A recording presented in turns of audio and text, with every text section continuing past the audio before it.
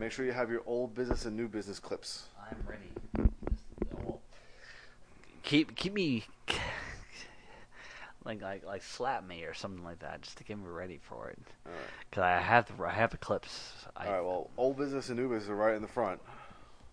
Old business is old business, and new business is new business.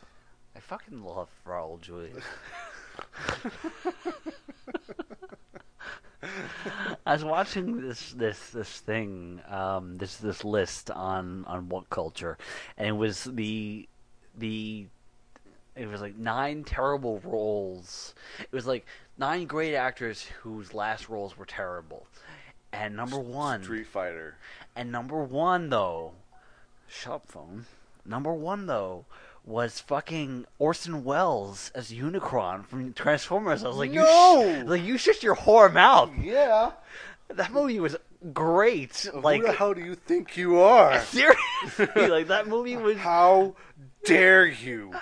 Like, it was Transformers. You couldn't expect greatness from Transformers, but in and of itself, it was great. I love that movie. Hey, how dare you? Yeah, like, I'm still mad at the fact that, like, every single time they re-release on DVD, I never catch it. Because you have a copy of it. Yes, I most certainly do. I think I had to beg, borrow, and steal to get that somewhere. And I don't. And I need to get a copy of it before, like, every 5 years they're going to break out a new version of it. But... You know, it just recently went into the theaters? What's that?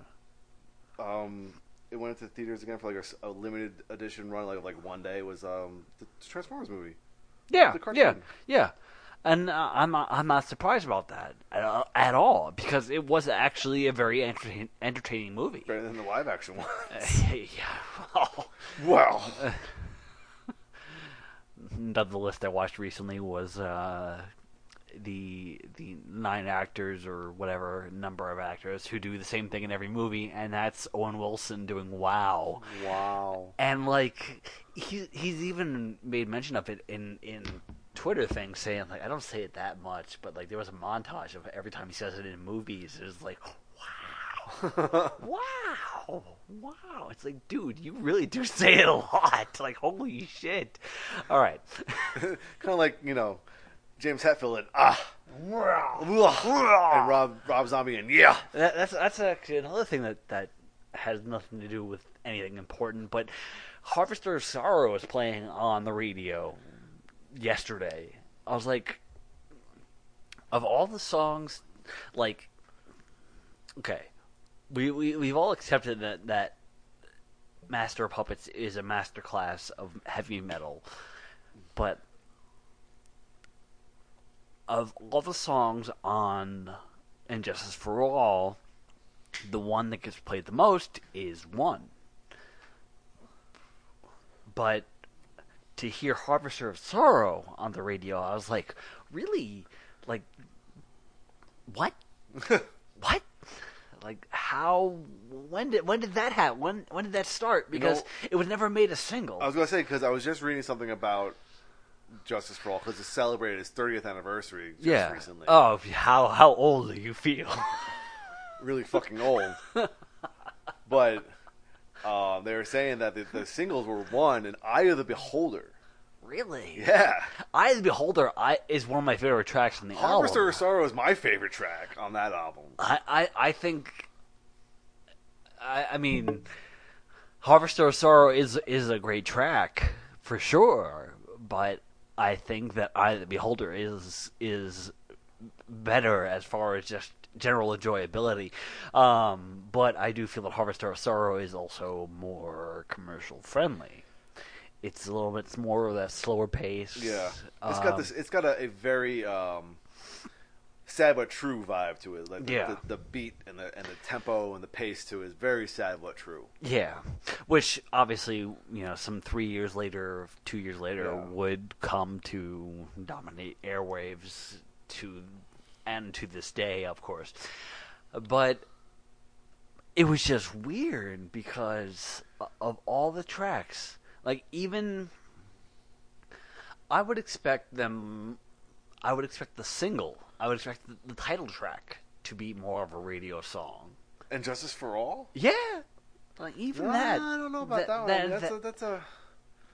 It's a push, but I mean, Harvester of Sorrow is pushing that 6-minute mark. That's kind of like, yeah, it's not Bohemian Rhapsody, so we can't say like, oh my god, 6 minutes is like nothing for a single, blah blah blah. Yeah. But trying to push the title track, which is 9 minutes plus, on people. Well, then Master of Puppets, the title track is 8 minutes, so it's And yet both of them work. Yeah. Both of them could be considered singles. So let's start our podcast. We just had our discussion in the beginning of the podcast before we even started. I need to find the actual intro for the show. Hang on. Wow. Well, this is totally not Danzig, and you're listening to the Shred Shack. Wow. I have no idea where I'm going to cut into that one because that was great. Yeah, I don't even have the intro. So Chris, read the intro for me. Oh my gosh! Greeting, folks. I'm Chris Mack. And I'm Dan Mack. Welcoming you to episode 94 of the Shred Shack podcast, your premier source of news and uninformed yet heavily biased opinions pertaining to all things heavy metal, airing every other week on iTunes, Mixcloud, and Google Play for now. Yes, that is becoming a thing. We're doing this back to being every other week on your premier sources of downloadability. As well as on YouTube at youtube.com/theshredshack and youtube.com/Adamans Templum. That's me. Let's get started with some old business. All right, you told me to get this ready, so I have this sort of ready. So, because I have old business. Old business is old business, and new business is new business. Flawless. Well, so here, I got an idea after we were talking last week about Stradivarius, because we thought that they might have had a female singer at one point. Mm-hmm. All right. Well, I took an idea from a show that I used to watch on ESPN called Pardon the Interruption. And they would go through their entire show, and the last bit of the segment would be errors and omissions, where they would have a guy who was keeping track of the show come in and, like, you said this, it's actually this, kind of like just catching this, like fixing the errors of the show. You done fucked up, basically. Yeah, pretty much. So what I figured is that we would do some follow-ups. Okay. Because there's also been times on the podcast where we say, oh, we should follow up on that, and we never do. So now I have a pad and paper here to keep track of this shit, and our first follow-up is that Stradivarius never had a female singer. Are you sure about that? Their current singer, Timo, has handled lead vocals since 1994. Really? We may have been thinking about another band. Possibly, because I could have thought that I could have sworn that Timo left the band at some point and they got a female. No, they singer. they had a singer prior to Timo, but Okay. he has been handling lead vocals since 1994. Okay, all right. Well, I'm okay with being wrong there for various reasons. But going forward, these are the kind of things that we will try to follow up on when we talk about it. Yeah, and obviously, if folks who are listening catch these things, let us know. Please let us know. Yeah, because we always like to be in the know of actual fact, as opposed to things we've made up or things we've heard or anything like that. Yeah, we like to be in the know, and we also like to know that people are listening. Yes, that is another great thing too, which is always a wonderful feeling. Actually, always. Hey, well, I think it was as of after our last podcast 2 weeks ago, we did cross the 900 likes mark on our page. Yes, we did. We are aiming for 1,000 for this year. We are hitting the end of August, so we have 4 months. 4 months. September, October, November. So we'll see how that goes. But I think that with our videos on Nightwish and Ghost, two high-profile names, I think we should definitely score some. Well, we're up to 905 right now, so yeah, feeling good about that. Yes, it's actually been very, very nice to watch our, for lack of a better term here, our empire grow. Also, big shout out to Billy from Painted Black podcast for being number 900 for us. Yes. You asked me like what that the day of, like who was number 900, and I told you because we got it shortly after I sent them the invite. I sent the invites to him and Brian Katz, both of Painted Black podcast, who like our page, and he was the first one to do it. And then we got an immediate little surge, which tends to happen. Like we sit there on the verge of a rounded number, and then suddenly it just goes up by a lot very fast, and I hate it, but I love it. Yeah. All right. So go on. So going on. So our last discussion in the last podcast was about Tim Lambesis and As I Lay Dying returning to the stage. Yes. We had a lengthy discussion about that. Well, despite what Dan feels, despite my feelings, it would seem that many European fans of As I Lay Dying are already ready to forgive the band's frontman Tim Lambesis, as a number of venues on the band's December European tour have been upgraded due to, quote, high demand. What's that? I hear you.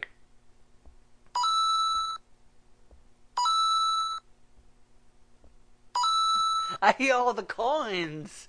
I hear the dollars being spent on seeing this show. Well, here's the other thing about this, is that much like the European leg of the upcoming tour, dates have begun to sell out for As I Lay Dying's North American tour. Okay. The band have announced that their shows in Phoenix, Dallas, and Pomona have all sold out in advance. Again, I'm not really surprised for the following that the band had. Mm-hmm. I'm not surprised that, and the controversy that comes with the band now. Yes, I'm not surprised at all that they would sell out these places tour. And again, we don't necessarily know what places they're selling out. They could be smaller places. Well, I mean, considering that the place that they're playing here in San Antonio, I never heard of. I mean, it might be even smaller than like what's the place here in San Antonio? I don't remember. Okay. But it's not like they're playing the Rock Box or Alamo City Music Hall or Aztec Theater, or even the Majestic. They're not playing any of those places. We had Pete here last week for SummerSlam, and I asked him if he had ever heard of the Guillotine, which becomes kind of this premier death metal, harsher metal venue for San Antonio. He's never heard of it. Huh. But is it up and coming? Is it like... I think I had never heard of it until recently, and the only reason I've ever been to it is because it is now the home area for heavy metal wrestling. Oh. It's where they do their shows. But I haven't yet to see a show there. Right. But I was like, how could this be that, this fan of heavier style of metal had never seen this venue? Well, there's maybe a band that he's just never seen a band that he likes there. Yeah, perhaps. I mean, even the venue is like it's the upstairs of a different place. Kind of like Bonds. Kind of, but Bonds at least has their name on the outside. Yeah. Like when we went there the second time, there was a guy there with his kids to see the wrestling show, and the bar itself is called Silver Dollar. Uh-huh. But if you go upstairs, it becomes quote unquote the Guillotine. It's weird. So I don't really know what to make of that necessarily, but it does seem like a pretty cool place to see a open show, like open floor show. Well, see, this is the first thing I'm going to write down in our follow-ups. I'm going to try and do some research and see if I can find anything about the Guillotine here in San Antonio and find a little bit of history on it.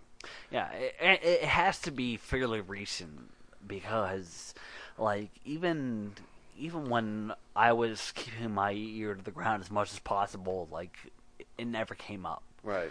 But now it seems to be the place for death metal bands, like even beyond Bonds, because Bonds I feel like is like, excuse you, dog.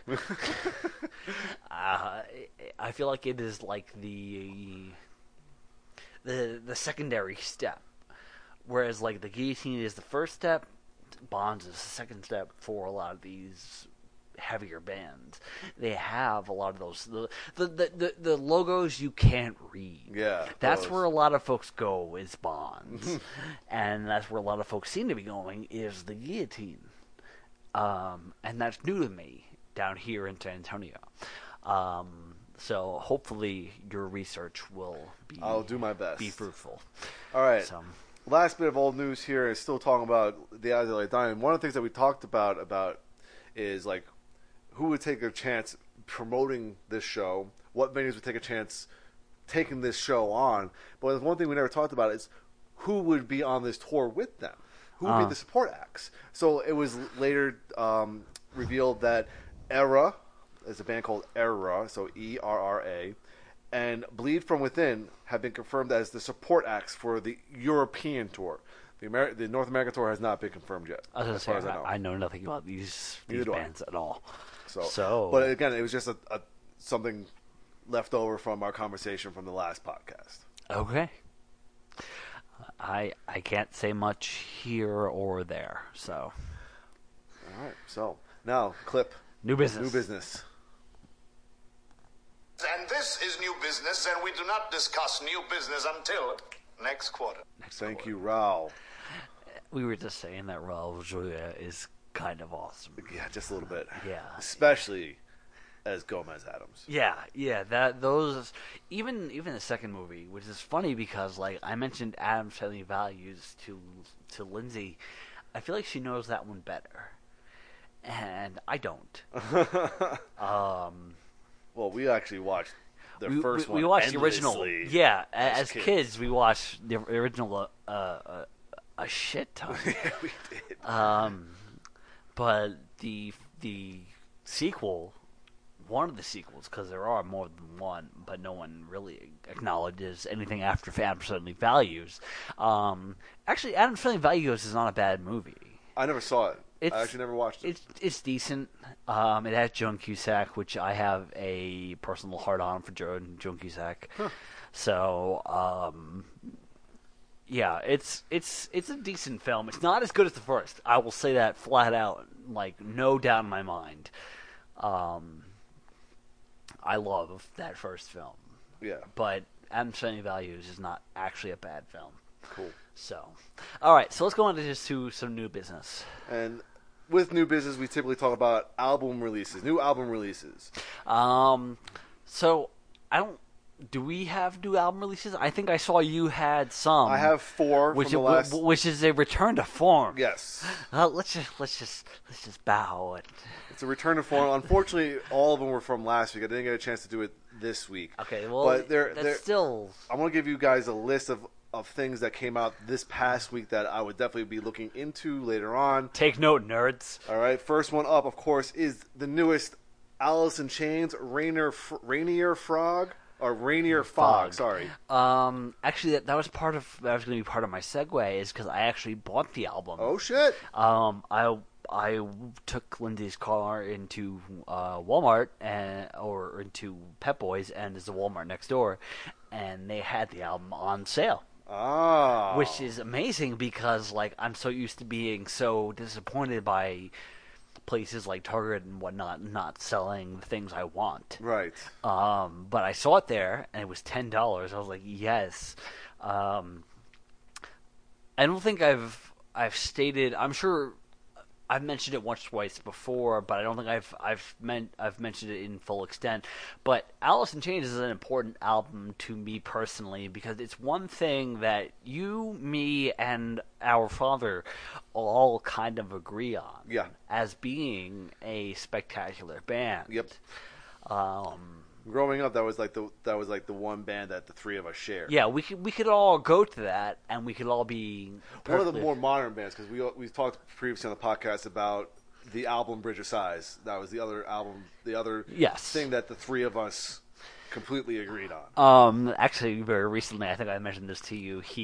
Dad sent me a message saying that Mom was away. Oh yeah, and he was listening to Bridge of Sighs, and I said, I'm pretty sure I have that on 3 different mediums. If I played it on all 3 at the same time, I wonder how it would sound. He told me to do it. So that's the mentality we have going into this. Yeah. But with Alice in Chains, it has been even. I can't say he's listened to the last 3 albums necessarily because they're the ones post Lane Staley, which, I still. I think that was one of the first rock star deaths that I actually sat there and could legitimately mourn. Yeah, that was rough. Yeah, because I listen to any older Alice in Chains, even however many fucking times you hear Rooster on the radio, and I can still be amazed by what I'm hearing. Alice in Chains, I think, personally was the best of the entire grunge movement. Yeah, definitely the unsung heroes there. Yeah, I've made that argument before, and I will fight to the death for that argument. Alice in Chains are worth every goddamn penny. And even now, with their new singer, they are really good. I mean, so far, all like the last 2 releases have been very good, and everything I've read so far about this newer release is very positive. Mm-hmm. So, there's nothing that for what that's worth. Going into it, I expect a lot. Now, I have the album. Like I said, I bought it, but I haven't actually listened to it. Dog, do not involve my microwave. Good.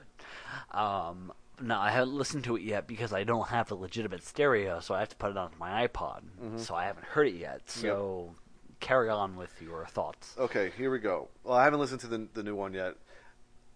But for this past week, the couple other things that are coming out or that came out of note would be Nonpoint. They just released their album X, probably meaning 10. I'm not 100% sure. It's possible. The Amity Affliction, they just released a new album. I'm not really familiar with them, but it's just a name that I know.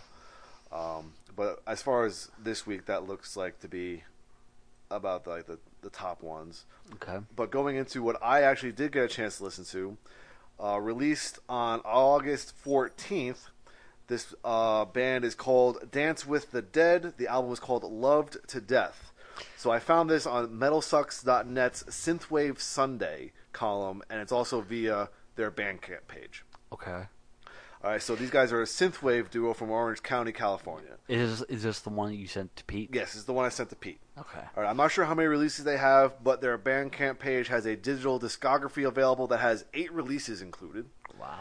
All right, but this is definitely for fans of the revolutionized synthwave scene that has been making waves in recent years. And if you didn't get into Stranger Things for the show, but you love the music, this is right up your alley. Wave. There are some really heavy parts here. There's some driving guitars and lots of melody. Where some of these bands can tend to get a little repetitive, I found myself engaged throughout the entire record, and I highly, highly recommend everyone checking this one out via Bandcamp. Okay. Dance with the Dead, Loved to Death. It sounds so sexy.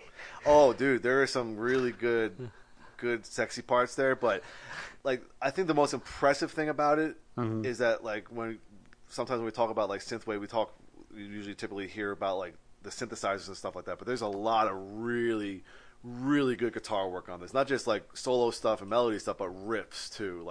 Okay. It's a very good mix of heavy and synth. Okay. I think that it could it's really, really fucking good. I can't really know more way to describe it than just you have to check it out. It's really good. I'm okay with that. All right, next up, released on 8/17, so last week, was Exocrine and their album Molten Giant. I found this one on Metal Injection's Tech Death Tuesday column.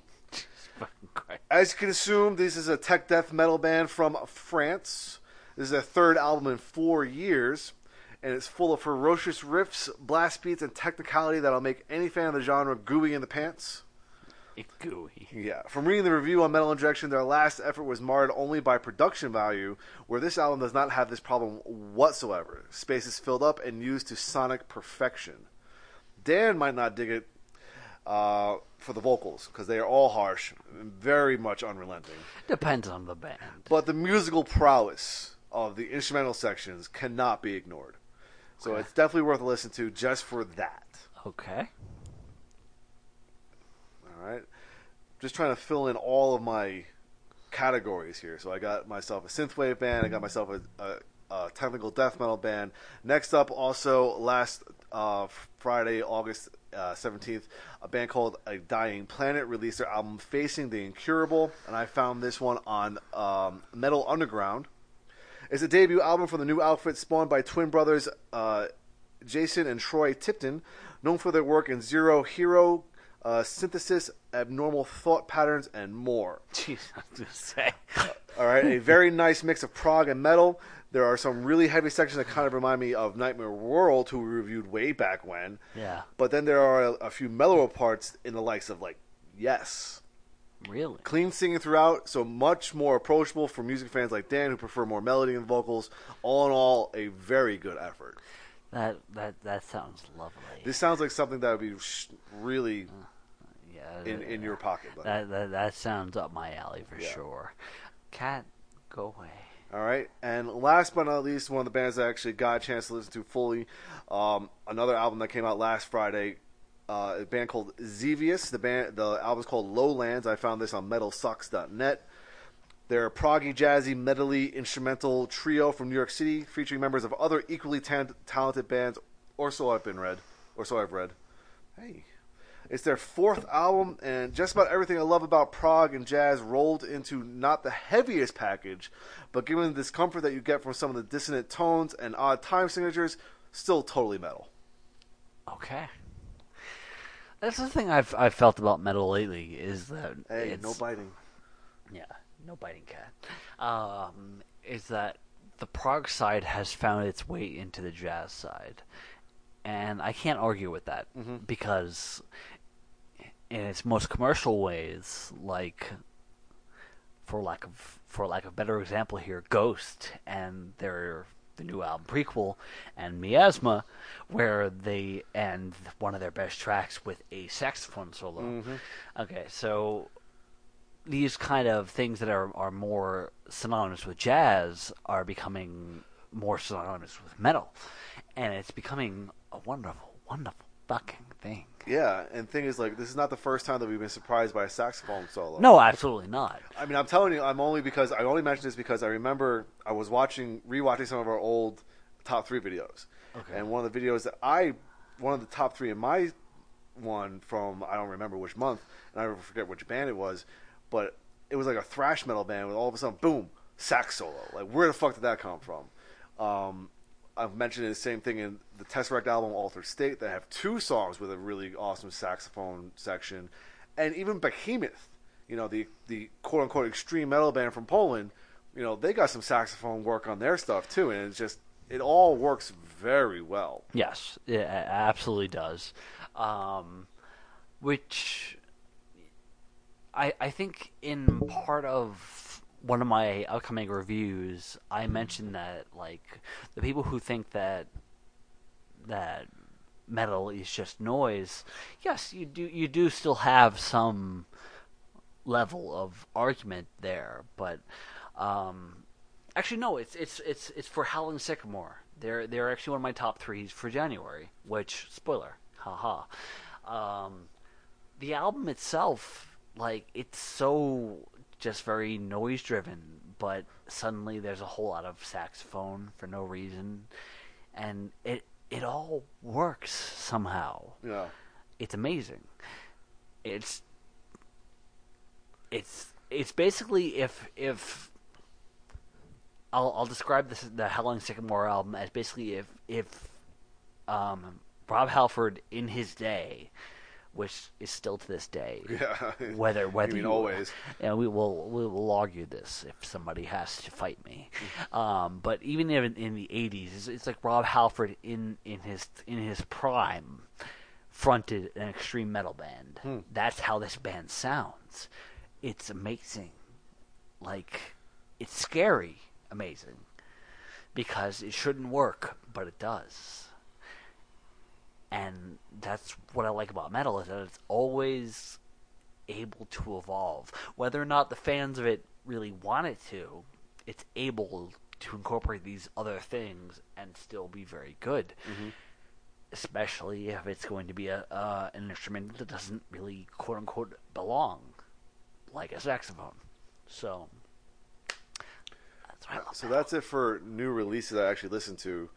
But new things to be looking forward to in the next 2 weeks. Mm-hmm. I got Loudwire's little list here from for 2018. Okay. August 31st, we should be looking forward to some Alice Cooper. He has a Paranormal Evening at the Olympia Paris coming out. That's got to be a live DVD. Yes, it is. DVD, album, whatever. It's still alive. I heard the last album, and it's good. It's Alice Cooper. Alice Cooper, I think, is timeless. No matter what time period you're in. Even if I hated the last album, I'd say go pick it up, just because it's Alice Cooper. He's yet to do drastically wrong. So, all right. We also got a band called Conan, who we covered here before. They have a new album called As Existential Void Guardian coming out next week. Mm-hmm. Omnium Gatherum is coming out with a new album, The Burning Cold. Okay. Udo has his album Steel Factory coming out next week. Is that a new album? I believe it is. Really? I think. All right. That's for next week. But the week after that, September 7th, is a big one, because we have Alter Bridge, who is releasing their live at the Royal Albert Hall. I believe this is the one they recorded with the orchestra. Really? Because sir. That's kind of right off the heels of their other live album that they released. I'm pretty sure this is the one that they recorded with the orchestra. Cauldron is another band that we've covered here before. They have an album called New Gods coming out on September 7th. Mm-hmm. Clutch, Book of Bad Decisions. They're always a good listen. You got Corpaclani. I'm not even going to try to pronounce their album title, but they have a new one coming out. Yeah. All right, next up we also have Metal Allegiance. This is the supergroup featuring in its ranks everyone. Mike, I Can Play That Portnoy, and Dave Ellefson of Megadeth. But their album Volume 2, Power Drunk Majesty, is coming out on September 7th. It's called Power Drunk. Drunk. Oh, Power Drunk. I think you said Majesty. Power Junk Majesty. No. That's Deadpool. That sounds like a booty record. Yeah. Booty time. Poop my balls. Nashville Pussy is releasing an album called Pleased to Eat You. Pig Destroyer is coming out with a new album called Head Cage. Saxon has their new album Thunderbolt, the Tour Edition, coming out, as well as Suicidal Tendencies. Still psychopunk after all these years. That's probably like a revamp album. So we got that all coming out in the next 2 weeks, and we'll see what other underground stuff we can come up with in the meantime from my Facebook pages that I follow. Yes. It's actually a lot of stuff coming out. Yep.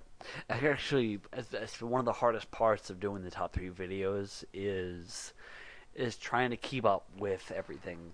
Obviously, we haven't made a top 3 video in a while, except for my December one. But even the January one, I know what my top 3 for January is, but they're so good. It's hard to really,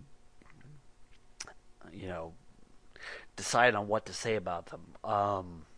I think I mentioned one of them to you. One of them was Hive Mind. I said it was a cross between Symphony X and Sevendust. It's like, how do you verbalize the liking of that? It's hard. It's very, very fucking hard. It is difficult. Yes, because holy shit, between Sevendust and Symphony X, that's a lot of That's a lot of love right there. Yeah, that's a lot of blood to the dick. A whole lot. Yeah. So it's hard to really minimize it and narrow things down. Yeah, exactly.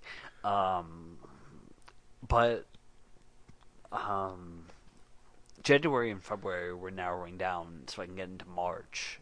But even then, like, every month this year has had a significant amount of great albums come out, and it's difficult to catch up. So I'm hoping that I can get through that real quick, real soon, and we can get back to doing things on a timely basis. But yeah, I'm hoping to kind of join back up in the beginning of next year. But even then, it's like it's for good reason, because these things that are coming out are so good. Yeah. So, so let's carry on to the news then. Well, what else have we been listening to this week? Oh well, mine will be quick. Oh, go ahead. I've been doing my iPod on shuffle, which I actually got to a new record, which was 135 songs on shuffle. Out of the 32,000. I was going to say, like, how many thousand?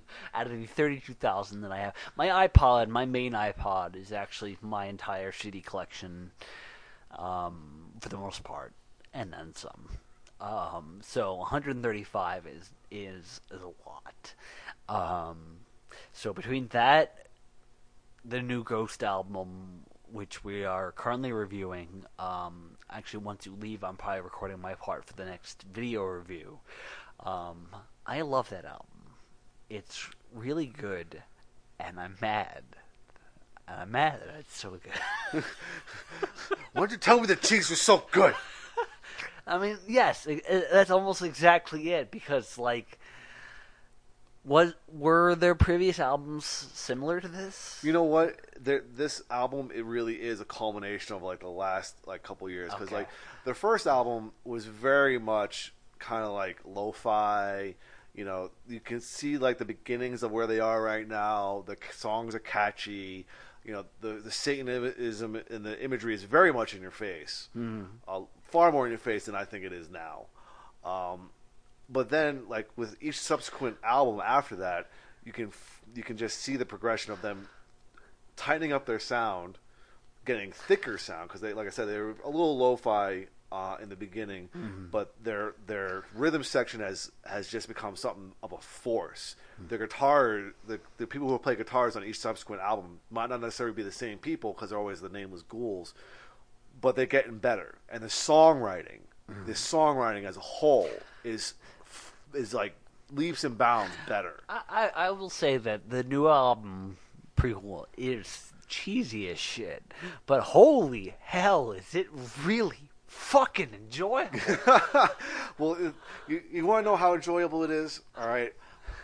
When we're in the car, it's me, my girlfriend, and the boys. And we're trying to figure out something to listen to, and we usually take turns. And there's like so many times I can go through YouTube and get their things because I'm driving. So, all right, here's what I'm going to do. I'm going to turn the CD player on. And it happened to be the Ghost album. I'm like, oh, shit. But no. I put it on, and everybody was into it. Even, like, you know, when, like, my girlfriend tends to be a little religious, you know, the opening line to one of the songs is Lucifer whispering in your ear, and she wasn't bothered by it because the music was good. Yeah, no, but, like, even as far as any sort of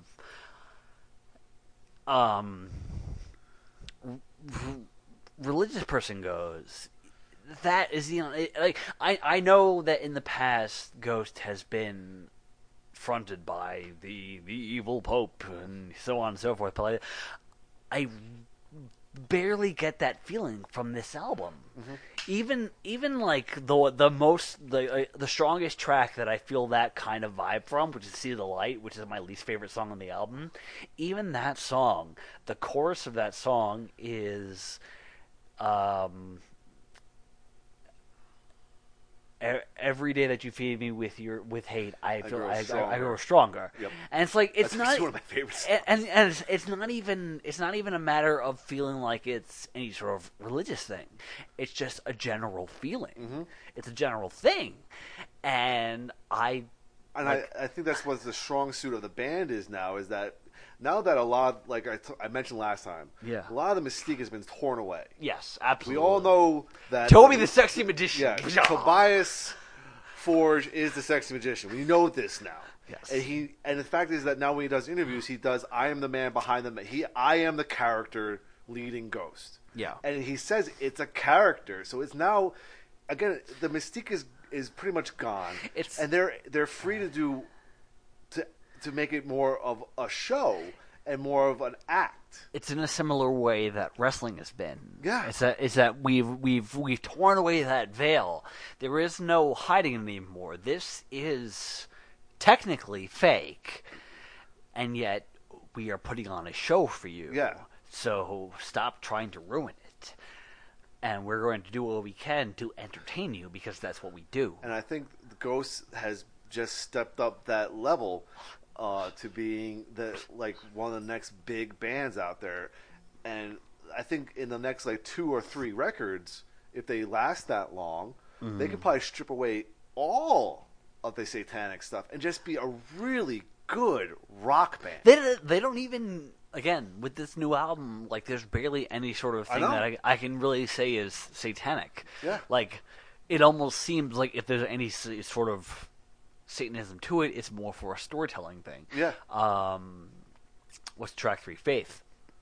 Track 3, Faith, seems to be more about telling a story about a person, a character, a being who is above law and order, and the lines like the accuser sends a bill and whatnot. It sounds like it's above character, and it's just telling a story.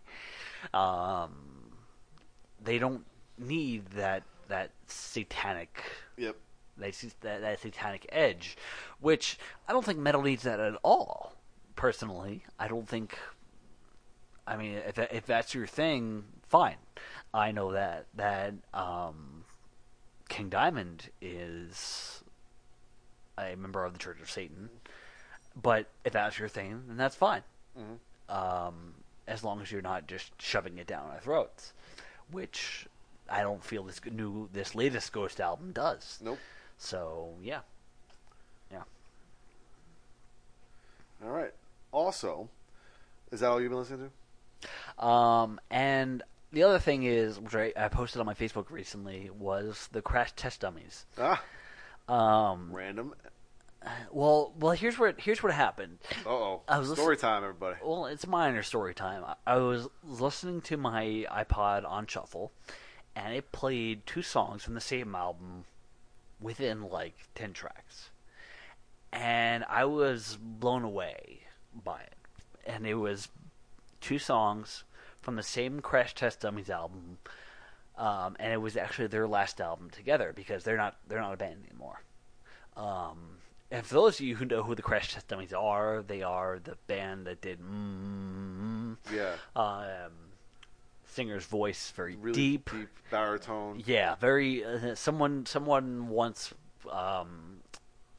referred to the album as being sung by a bullfrog. Ha! Okay. So the album itself is I sat there and listened to it, and let's just say that if you're not having the best of days, don't listen to the album Songs of the Unforgiven, because it's very, very downtrodden. I'm so used to the band being kind of uplifting and kind of almost happy, even ironically happy. But on this album, Songs of the Unforgiven, it's almost very downtrodden, almost suicidal. It's a very downer album, but it's beautiful. And one of the best tracks on the entire album is the song called The Unforgiven Ones. And I put it on my Facebook recently because it's actually a gorgeous fucking song. And most of the album is kind of minimal. It's not full band. It's kind of like guitars and maybe piano and whatnot. It's very minimal, but lyrically, it's very, very dark, very deep, very personal, and it's, like I said, I feel it's a very beautiful album. Mm-hmm. And if that's the one that they went out on, then that's kind of, I feel like it's kind of telling in a way. But it's definitely one that even people who I don't think are fans of the band should at least take a listen to the song. The one track I mentioned. Mm-hmm. just because, like, holy shit, like, that's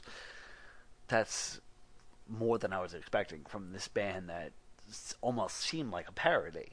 Right. Now, I've always had respect for the band, and I had a lot of their albums, but I was not expecting this level of musicality to come from them. So, I've been listening to that album a bunch lately, just because it's so good. So, all right. So I've been doing, of course, the Ghost prequel album, the newest Night Flight Orchestra, and the newest Tesseract album, the ones that you got me for my birthday. yeah. But then I finally got back into the gym, so I have my iPod there, and I've just been listening to Korn. If you remember, they released an album a couple years ago that I particularly loved, the one that was about the hikers going into the mountains and coming back and never being found again, kind of thing. Yeah, I was gonna say I remember that one. I've been listening to some Huntress because we'll talk about that later. Pantera, just because we recently did the top 10 10-word reviews, because Pantera. Elton John. Because Elton John. Well, it's just Goodbye Yellow Brick Road. When all else fails, in my car, when I have the kids, you put on Funeral for a Friend and let it go. Yeah, and that starts the album, so you just kind of go, Well, the unfortunate thing about let me do a little, first world problem gripe here, is when I plug in my iPod to my car, it's good to have. Okay. But the only problem I have with it is that when you go to like an album, it doesn't have the songs or play the songs in album order. They play them in alphabetical order. But that's something you can probably fix. I don't know, but it just bothers me. So instead of doing the alphabetical, I just put everything on shuffle. Okay. So whatever. So it's a different mix every time I listen to the album. Okay. Which sometimes bothers me, sometimes doesn't, but whatever. I was going to say, Funeral for a Friend has got to be one of the first tracks on the album. It is the very first track on the album. It's also the first track I start with. Yeah, I was going to say, even and alphabetically. then it just goes from there. Yeah. Killswitch Engage, Gojira, Catatonia, and Queensryche. Just listening to whatever I got of theirs. So, Queensryche, I'm okay with. Well, I listened to some Operation Mindcrime this morning. Of course you did. Of course! Because it's perfect timing, because the album ended and my workout ended at the same time. So I was like, hey, that wins. Yeah. But that's it for album releases and music stuff. If you would like to go into general news, we'll get the bummers out of the way right away. Yeah. Just let me down right now. All right. Well, I have obituaries. Oh my god! I'd like when you have a separate section for obituaries, it's like, man, dude, 2 weeks. We can't go 2 weeks. I have 5. Can we have nice things? No, we can't. Especially because we didn't. I don't think we had. The only death we talked about was Vinnie Paul's death on the last one. So we've made up for lost time apparently here. Fucking Christ. So first off is Huntress singer Jill Janis. She died by suicide.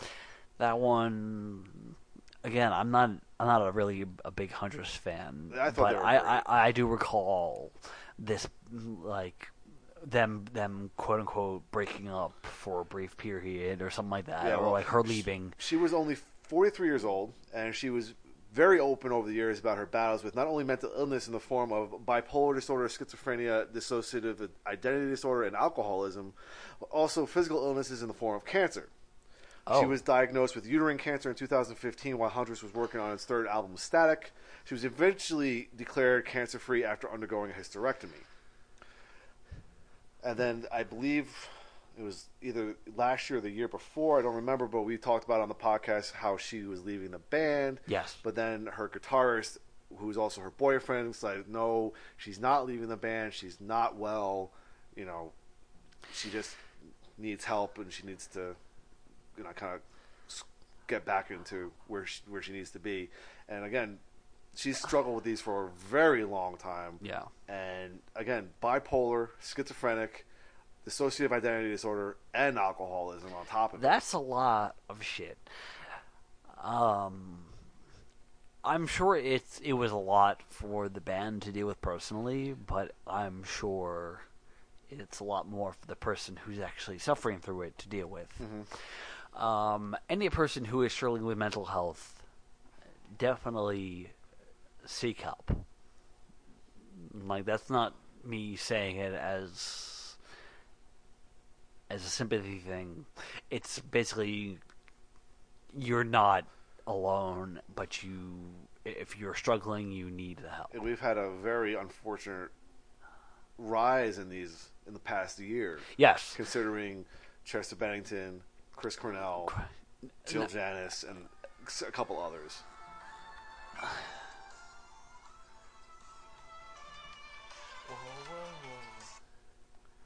Hello.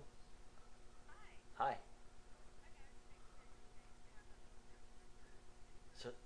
Sorry, we were recording the podcast. No. I got home, and I got home from the therapy and everything, and I was eating lunch, and then I was relaxing for a while watching YouTube videos. Okay. Okay, love you too. Bye. I have not been very responsive to her today. So she's making sure I'm okay. Oh, that's sweet. Yes, it's nice.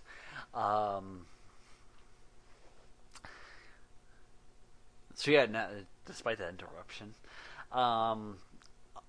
yes, anybody who is experiencing any level of mental struggle should seek some level of guidance. I'm talking on a personal level here. I would have personally had a problem with it I personally had an issue with seeking any sort of help for a long time, but it definitely has helped out. So anybody who needs that level of quote unquote clarity, go do it. Simple as that. Because we don't enjoy reporting on this kind of shit. No, it's not. No, it's actually quite terrible to have to sit here and say this. So we want the best for those who deserve it. So carry on. All right. Former Annihilator frontman Randy Rampage passed away on August 14th at the age of 58.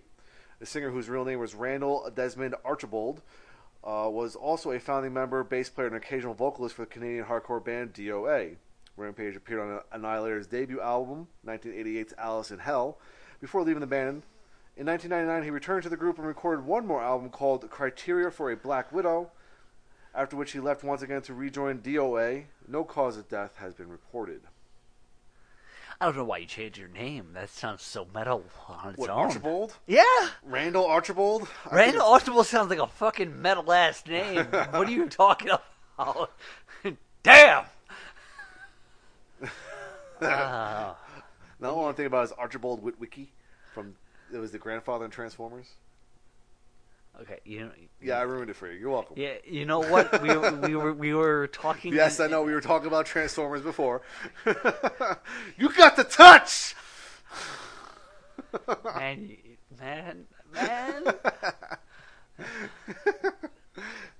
get the power. Yeah. Just carry on. All right. You're scaring my dogs. I know I am. I'm sorry. According to TMZ, Korn frontman Jonathan Davis' wife died on Friday, August 17th. She was 39 years old. She was a former girl-on-girl porn star who married Jonathan in 2004. She and Jonathan had 2 kids together, Pirate and Zeppelin. Jonathan's first son from his previous marriage, Nathan, will turn 23 this fall. TMZ reports that Jonathan filed for divorce in October of 2016, citing irreconcilable differences. He also filed for a domestic violence restraining order earlier the same day that she passed away. The judge issued a temporary order blocking any child custody or visitation by Devon. The restraining order also prohibits her from having contact with the family dog, Chaos. In his court declaration, Jonathan alleged Devon was deeply involved with drugs, which she has struggled with for more than 20 years. He alleged that her drug use was causing emotional harm to the kids through neglect. He said that he'd been dependent on both prescription and legal narcotics. According to the singer, she had been to rehab 6 times and is, quote, is constantly under the influence of the nitrous oxide, cocaine, and narco. According to the documents, Devon had been in a sober home but went missing the previous Friday, August 10th, and hadn't been seen for a week. No cause of death has yet to be revealed, but I'm sure assumptions can be made.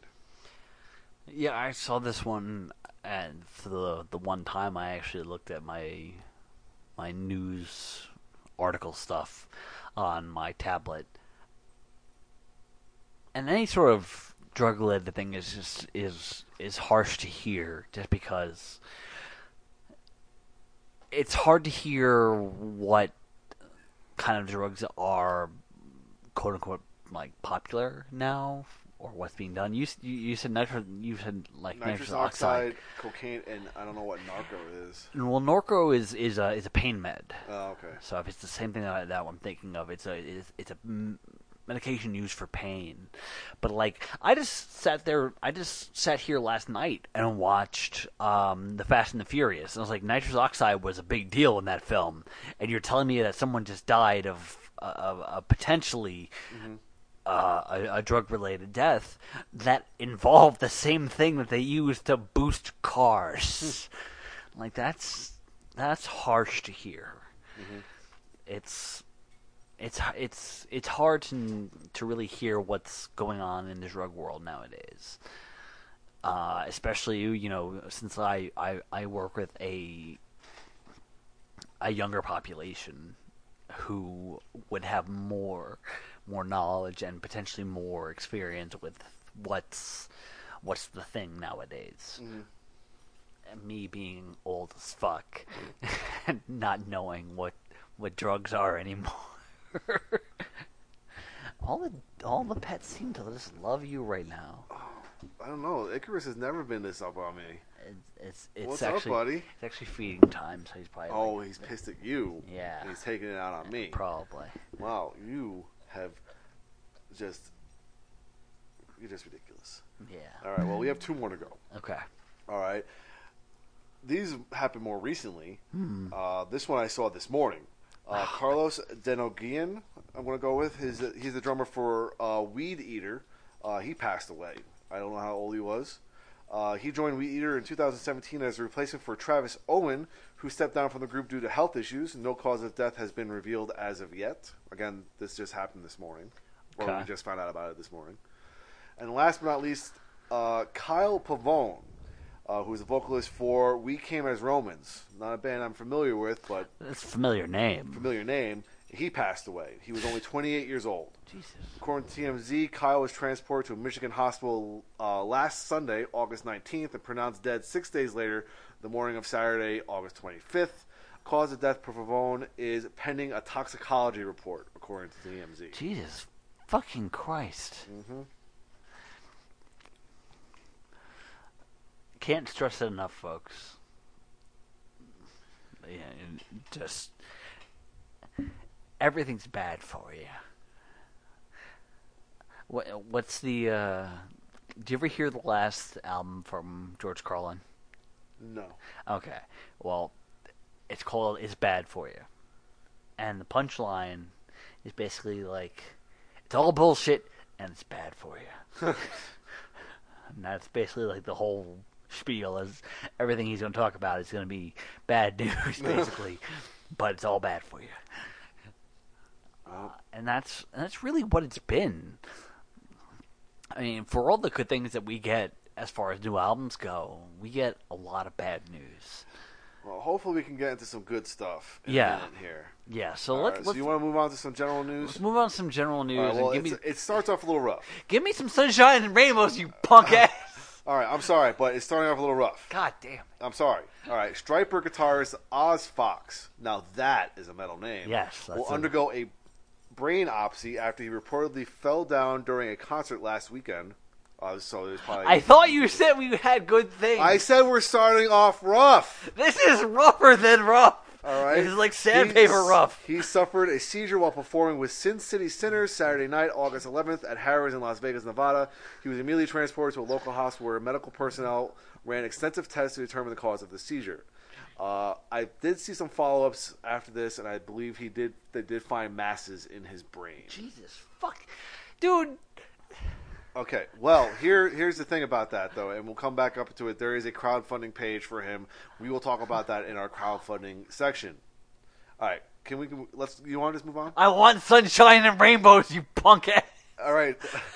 How about some Aerosmith news? You want some Aerosmith news? Is that sunshine and rainbows, or is that like No, because the last thing that I heard from fucking Steven Tyler was terrible. Well, here we go. This is Aerosmith announcing their headlining Las Vegas residency. It's called Aerosmith Deuces Are Wild. Shows begin Saturday, April 6th of 2019 at Park Theater at the New Park MGM Resort. Aerosmith's Las Vegas residency, promoted by Live Nation and MGM Resorts International, will bring you face-to-face with the band in one of the most immersive, state-of-the-art audio and video technology experiences in Las Vegas. The show features never-before-seen visuals and audio from Aerosmith recording sessions.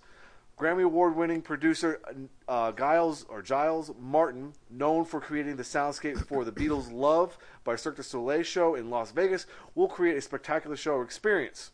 Aerosmith has teamed up with THX and L Acoustics for their upcoming breakthrough residency at Park Theater to deliver the world's first THX-certified live performance presented in LISA immersive hyper-real sound. Jesus fucking Christ.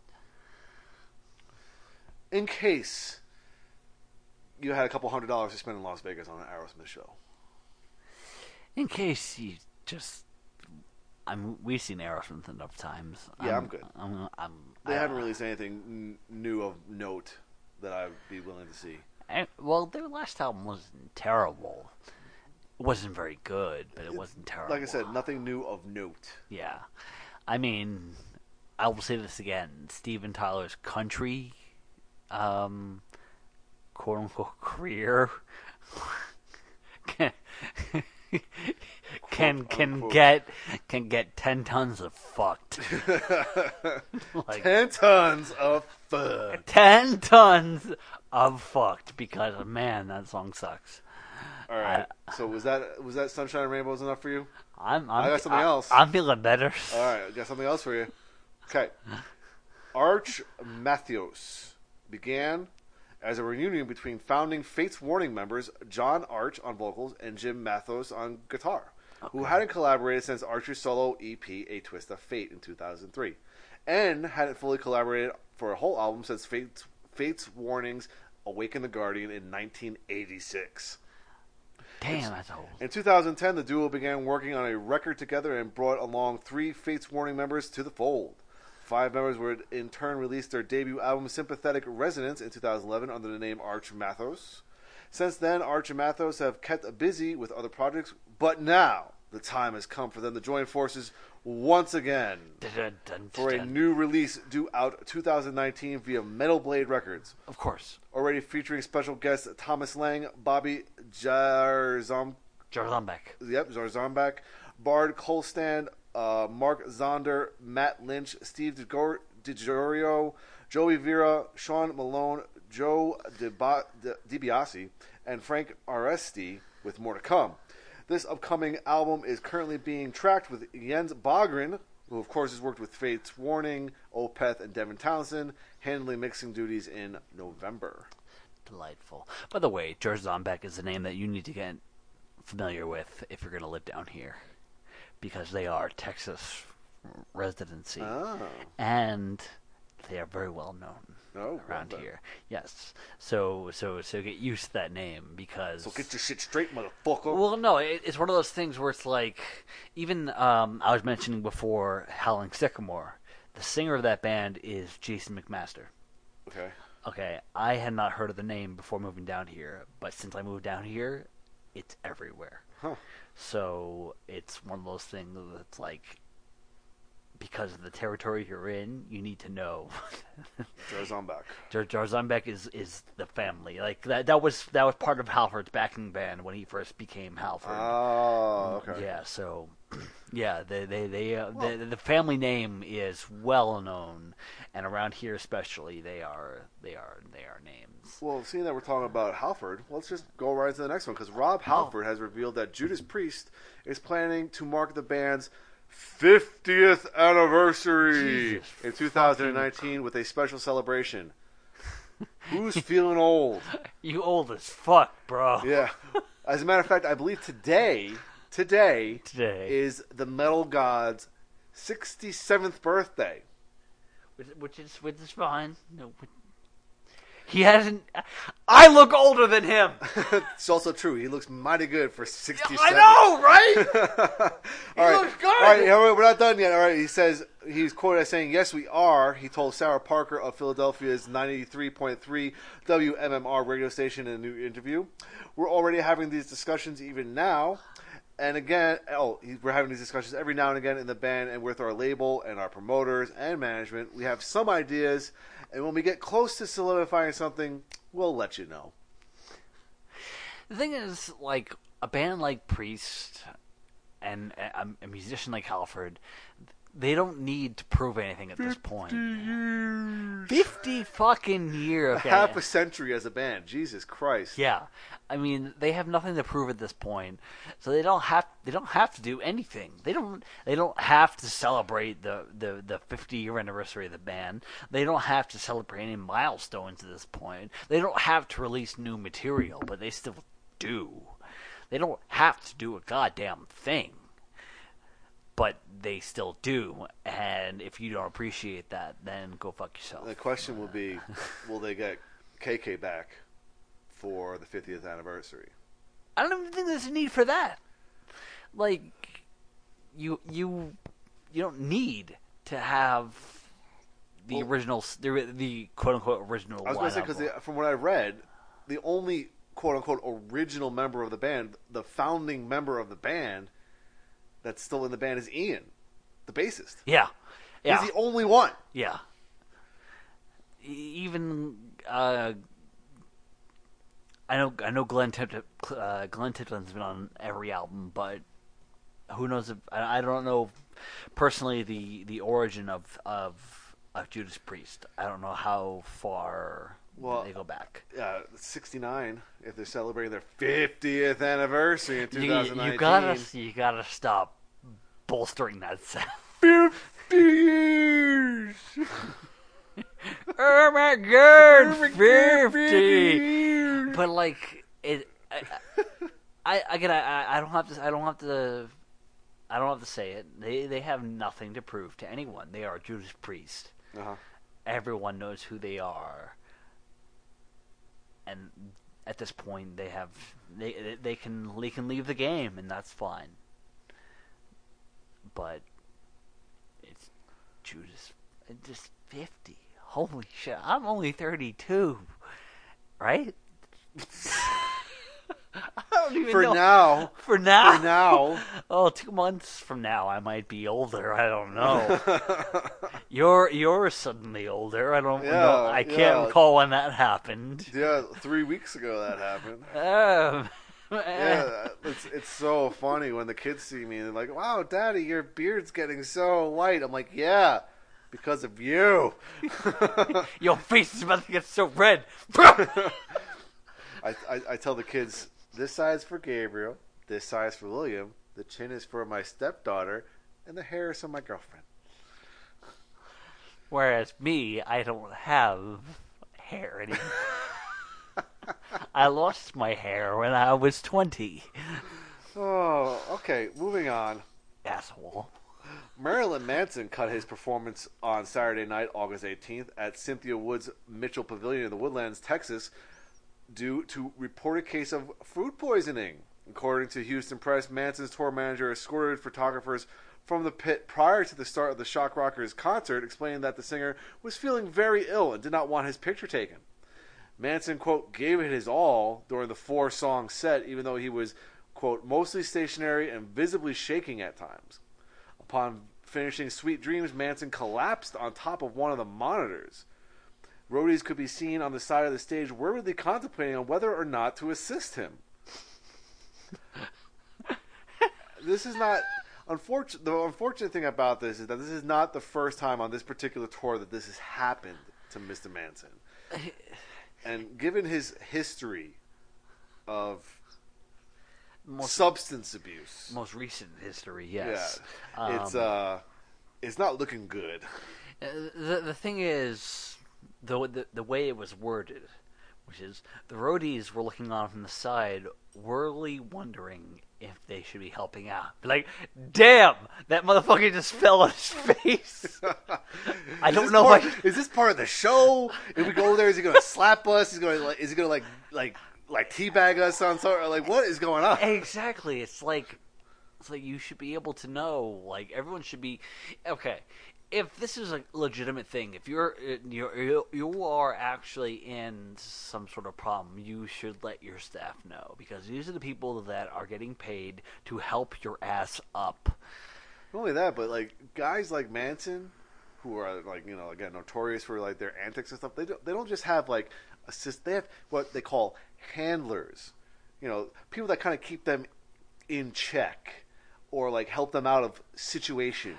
The last time that I heard a sentence about handlers, it was from Louis Black talking about George Bush, and it's basically like what is he, like a circus bear?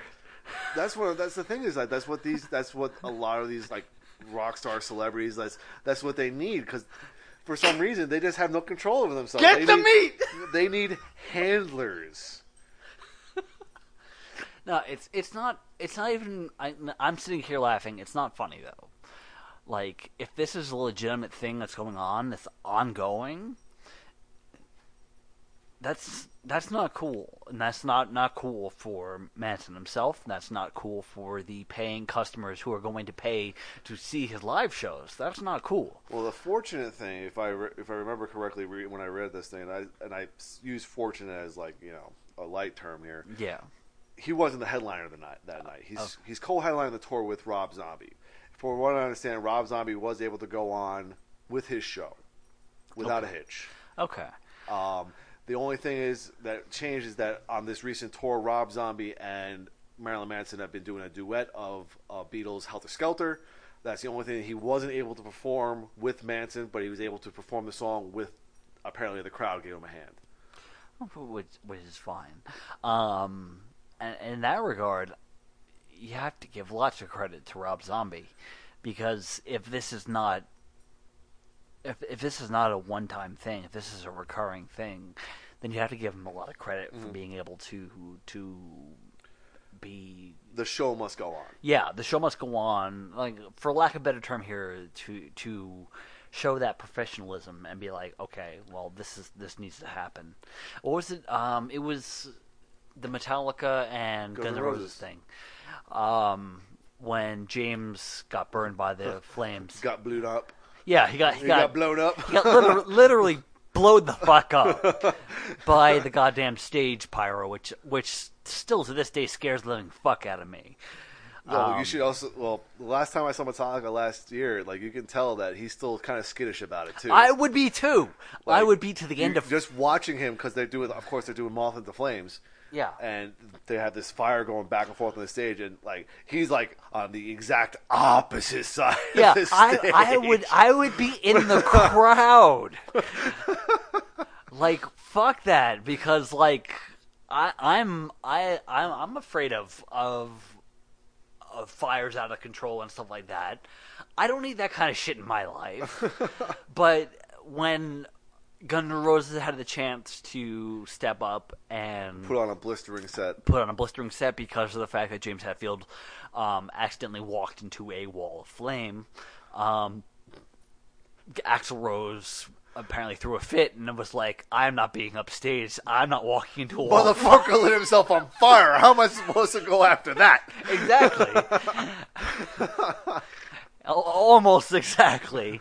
And walked off stage, and that was it. And it caused a literal riot. Like, it actually, there was a riot.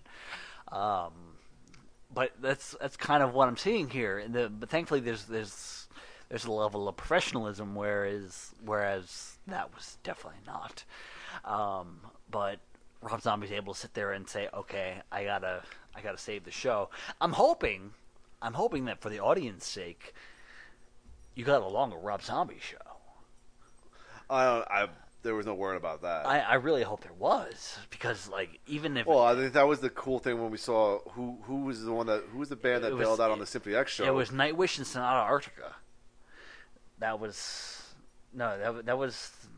Well, there was There was the show that Nightwish couldn't play. Yeah, and Antarctica played the headliner show. They played an extra 15 minutes. Well, then there was also the show that someone backed out of Symphony X show, and they got to play the Odyssey. Did they? We were there. It was know. at the Nokia I've Theater. seen them so many times. Well, it was. I just remember this because it was you, me, and Pat, and when Triumph, the champion of Ithaca, came on, it was the fist fucking pumping moment. I've seen them like 8, 9. I think We've seen the Odyssey a grand total of twice. That was the second time. I'm just saying, like Symphony X. I think I've seen them like the second most band that I've seen live out of all the bands. Really? Yeah, like Wow. Iron Maiden's number 1, of course. Of course, so we were in the 20s. But for that. I think Symphony X I've seen 8 to 9 times. Wow. Yeah. Wow. Wow. We just need a clip of Owen Wilson going, wow. Wow. But yeah, like I've seen them on so many occasions because every time they come around on tour since the Odyssey, I've tried to catch them. Yeah. And they come around at various times. I was going to say they also come around here fairly frequently, don't they? Have you seen them twice since you've been here? I've seen them once. Only once. Then I might be thinking about somebody else. I think Queensryche. You've seen Queensryche twice. Queensryche I've seen twice down here. And yeah, okay. Queensryche I've seen in total now 3 times. 3? Yeah, 3 because we saw them with Jeff Tate still in the band. Yep. And I saw them twice without. And by the way, if the new Queensryche is coming to your town, go fucking see them. They're good. They're really fucking good. Just quick thing. Since I had mentioned, since we had gone to see Operation Mindcrime, Jeff Tate solo, our friends from the One Up Cup actually had them coming to their town recently. I was like, yeah, go see that show. It's a good show. Did they see it? I don't know, actually. Probably not. But I hope so because holy shit, it was a good fucking Yes, show. it was. It most because certainly was. they agree that it's one of the best concept albums of all time. Yeah, it most certainly is. Absolutely. So. All right. So we're done with general news here. Okay. All right, let's go into. Remember, this is still a business. Oh God. All right. Def Leppard's current North American co-headlining tour with Journey has already surpassed $50 million in sales. A lot of 50s. Based on box office totals from only 33 shows reported to Polestar. More than 500,000 fans have seen the bands play so far on the 58-city tour, which launched on May 21st at Hartford's XL Center. The top box office count was logged by Denver's Coors Field, which hosted the tour on July 21st and scored $3.8 million in sales from a sellout crowd of 44,928. The final stop on the 20-week trek will be a 2-night engagement at the Forum in Inglewood, California on October 6th and 7th. Wow. No, you know what? I will give Def Leppard credit for being... I'm just surprised that there's still such a big draw. Yeah, that's... 44,000 motherfuckers went out and saw Def Leppard. That's like the numbers that they were selling out in their heyday. And they're still selling it. We have a hard enough time selling out wrestling venues, and wrestling is still a big deal. But, like, Def Leppard, like... And Journey. And Journey, not even with Steve Perry. Who's making a comeback, by the way. Yes. I haven't mentioned any of that in our recent podcast. I know he's come out and done some things. Some live things, which has been... Well, he's also recorded an album that's coming out. His first album in, like, a couple decades, apparently. I want to tell you something real quick. Oh, shit. Steve Perry. I had this great idea for a video for the Shred Shack, where all it is basically me coming up to you saying, dude, I got this great song that we can use as our intro for whatever. And every single time, it's just me covering a song that already exists. And the first one that I thought of was Worlds Apart, Several Ways. Just playing the piano intro and just singing a song about the Shred Shack. I was like, dude, that's straight up fucking golden. It would be funny as fuck. All right. Well, that's it for business news here. Okay, good. All right, but now we have a shit ton of recording news. Good. Shit ton. Okay, go on. All right. Are you like? Oh, I thought you were like nestling in or something like that. All right. Warbringer released a brand new single called "Power Unsurpassed" as a strictly limited 7-inch vinyl single on August 24th and digitally on August 17th. It was limited to 300 copies. The vinyl is available only via Warbringer or Napalm Records online store. It was produced by Mike Plotikoff, who's done In Flames and Fear Factory, and mastered by Howie Weinberg, who has done Slayer and Metallica. The album artwork was created by Hugo Juarez. These little short-lived vinyl things always excite me. I don't know why. Yeah, I know. Actually, before we move on from this section, I'm going to make a mention of something that actually pertains to that. So, carry on. Okay. Sirenia will release their new album, Arcane Astral Eons, at the end of October via Napalm Records. The follow-up to 2016's Dim Days of Dolar marks the band's second LP to feature French vocalist Emmanuel Zoldan, who replaced Spanish singer Alien Garcia 2 years ago. Okay. All right. Hashtag copy and paste here. Okay. Years of anticipation are about to come to an end with the September 7th release of the self-titled debut album from Downpour. The band features members of Shadows Fall, singer Brian Fair, and Unearth. The album is available for pre-order through Downpour's Pledge Music campaign, which offers fans a number of incentives and options. Packages include items and collectibles for every level of fan. The digital album, autographed copies, vinyl, a signed and handwritten lyric sheet, a signed drumhead, the band performing your house party anywhere in the continental U.S., and the nickel bag of funk, in which singer Brian Fair will chop off a nickel bag-sized chunk of his infamous dreadlocks for the first time since 1995. Give me your towel, bud. Why? I don't trust you. No, give me your towel. I don't fucking trust you. Where is this? Okay. Years of anticipation are about to come to an end. September 7th, Shadows Fall. All right, Steiner. That's what you sounded like. A sacrifice. You got a 33 to 3rd chance. Get a nickel bag of funk. The numbers don't lie. They spell disaster for you and sacrifice. That's what you sounded like half the time.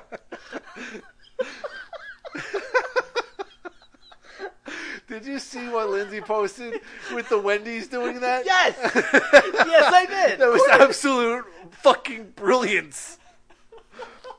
Scott Steiner is now cutting promos for Wendy's Baconator at lunchtime. You and me was going 1-on-1. Me 75% chance. That's exactly what you sounded like. We have divulged. Oh my god. Woo! All right. Now that that's kind of out of the way and mostly out of our it's never out of the way. Mostly out of our systems for now. The band Sleep have a 12-inch vinyl release of their recent Adult Swim singles track Leagues Beneath, planned for August 24th, through Third Man Records. The song was first released as part of the aforementioned singles program and does not appear on the band's surprise album The Sciences, which hit stores on April 20th. The title track will appear on the A-side with an etching of a, quote, tentacled aquanaut nightmare gracing the B-side. Okay. The record will be available on both limited edition aquamarine vinyl and standard black vinyl. Are we talking about octopi again? Because I'm still very much deathly afraid of octopi. Really? They're They're creepy as shit. Yes, creepy I get as it. shit, dude. Well, Williams is creepy shit. Even when they're voiced by fucking John Malkovich. Al Bundy. Oh, that one too. Yeah, that one too. I was thinking about the octopus from the Penguins of Madagascar movie. I haven't seen that, but that probably sounds like John Malkovich is a creepy motherfucker. In real life, he is creepy. He seems very, very, very scary. I walked past him once on the streets of New Orleans, and he was not happy looking. He didn't seem very happy in life. Have you seen the movie Red? Just that explains everything. I've seen part of it, and he didn't seem very happy. But then again, he was also next to Bruce Willis, who hasn't seemed very, very animated in about a decade and a half. All right, here we go. Generation Axe, which is the touring guitar hero collective. Yeah, I was going to say. That features Steve Vai, Zakk Wylde, Yngwie Malmsteen, Your New God, Nuno Bettencourt from Extreme, and Tahsin Abbasi from Animals as Leaders will release a new live album titled The Guitars That Destroyed the World live in Asia on October 5th. Fucking great album title because it makes so much sense. As implied by the title, the album will feature live performances captured during their previous tour in Asia. You can pre-order that effort now over at Pledge Music. Generation Axe will be touring North America once again this fall, commencing in November. I don't think Nuno Bettencourt doesn't get enough credit. Well, I have to agree with you because, of course, I was not into Extreme when they were popular. No. I went out and I bought Porno Graffiti last year. We're talking like 20 years too late. Yeah. but even holy fuck, is that a great record? Like it's very Van Halen.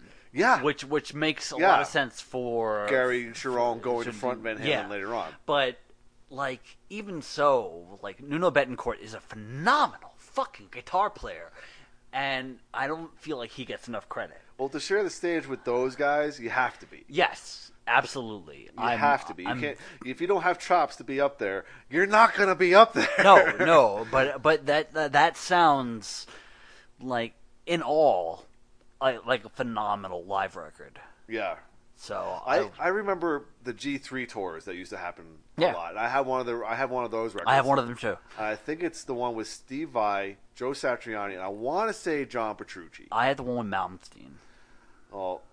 Those are always great records. Yeah. The jams at the end are always fantastic. So you can only imagine what those five very different styles of playing can do together. Yeah. Absolutely. All right. Max Cavalera has confirmed to Metal Underground that Killer Be Killed has begun the songwriting process for his second album, tentatively due next year. He is quoted as saying, "We have already demoed for it. We got 10 songs out of it." He said it came out fantastic. Troy Sanders, who is from Mastodon, is more involved, which is what he wanted from the beginning. This is Max, so that's going to be great. The supergroup is comprised of Cavalera, Troy Sanders of Mastodon, Greg Pursuto of Dillinger Escape Plan, and drummer Ben Kohler, who has been in Converge, All Pigs Must Die, and Mutoid Man. And they released their self-titled debut album in 2014 via Nuclear Blast Records, and it's phenomenal. I do recall that album coming out, but I didn't hear any of it. It's really good. Okay. The thing I like the most about it is that they have so many different vocalists, and they each take a turn doing different parts. I'd imagine because the vocalist for the band is the vocalist from Dillinger Escape Plan, correct? No, he is the vocalist from Dillinger Escape Plan, but the thing is, Troy Sanders is also the vocalist from Mastodon, and Max Cavalera, of course, from Sepultura. Yeah, that's what I'm saying. The combination of ththose three voices is really good. Yeah, that's what I was. You get a different feel from each vocalist, and you can tell when each vocalist is singing, and it's just really good. That's kind of what I was getting at. Is that they have multiple people who are singers in their own right from different bands, not just like, hey, I play this, but I'm also going to try my hand at this. No, they're known for being singers. They're known for being vocalists. Let's not say singers. Let's say vocalists. Yes, true. But they're known for being vocalists in their respective bands, and they come out with this project with other. It's the same way that I would have treated the Northern Kings now, right? And like back in the time, I was ecstatic about the project, but like even now, knowing the backgrounds of every singer, it's like, holy crap! There's 4 different singers here, and they're all amazing. Yeah, so it's like that. All right. Silent Civilian have shared a tease of new material that they have in the works for their next album. I didn't get a chance to listen to it, but the band, who is fronted by ex-Spineshank vocalist Johnny Santos, have launched a $20,000 GoFundMe campaign to help fund their the first new record in nearly a decade, as well as embark on a tour behind it.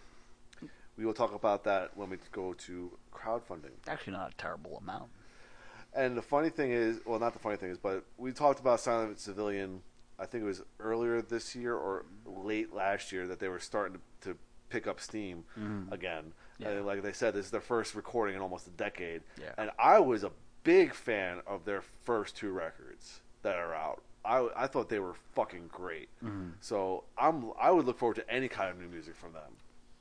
Okay. All right, next up, The Dark Element was the new project featuring former Nightwish vocalist Annette Olsen and Finnish guitarist and songwriter Jani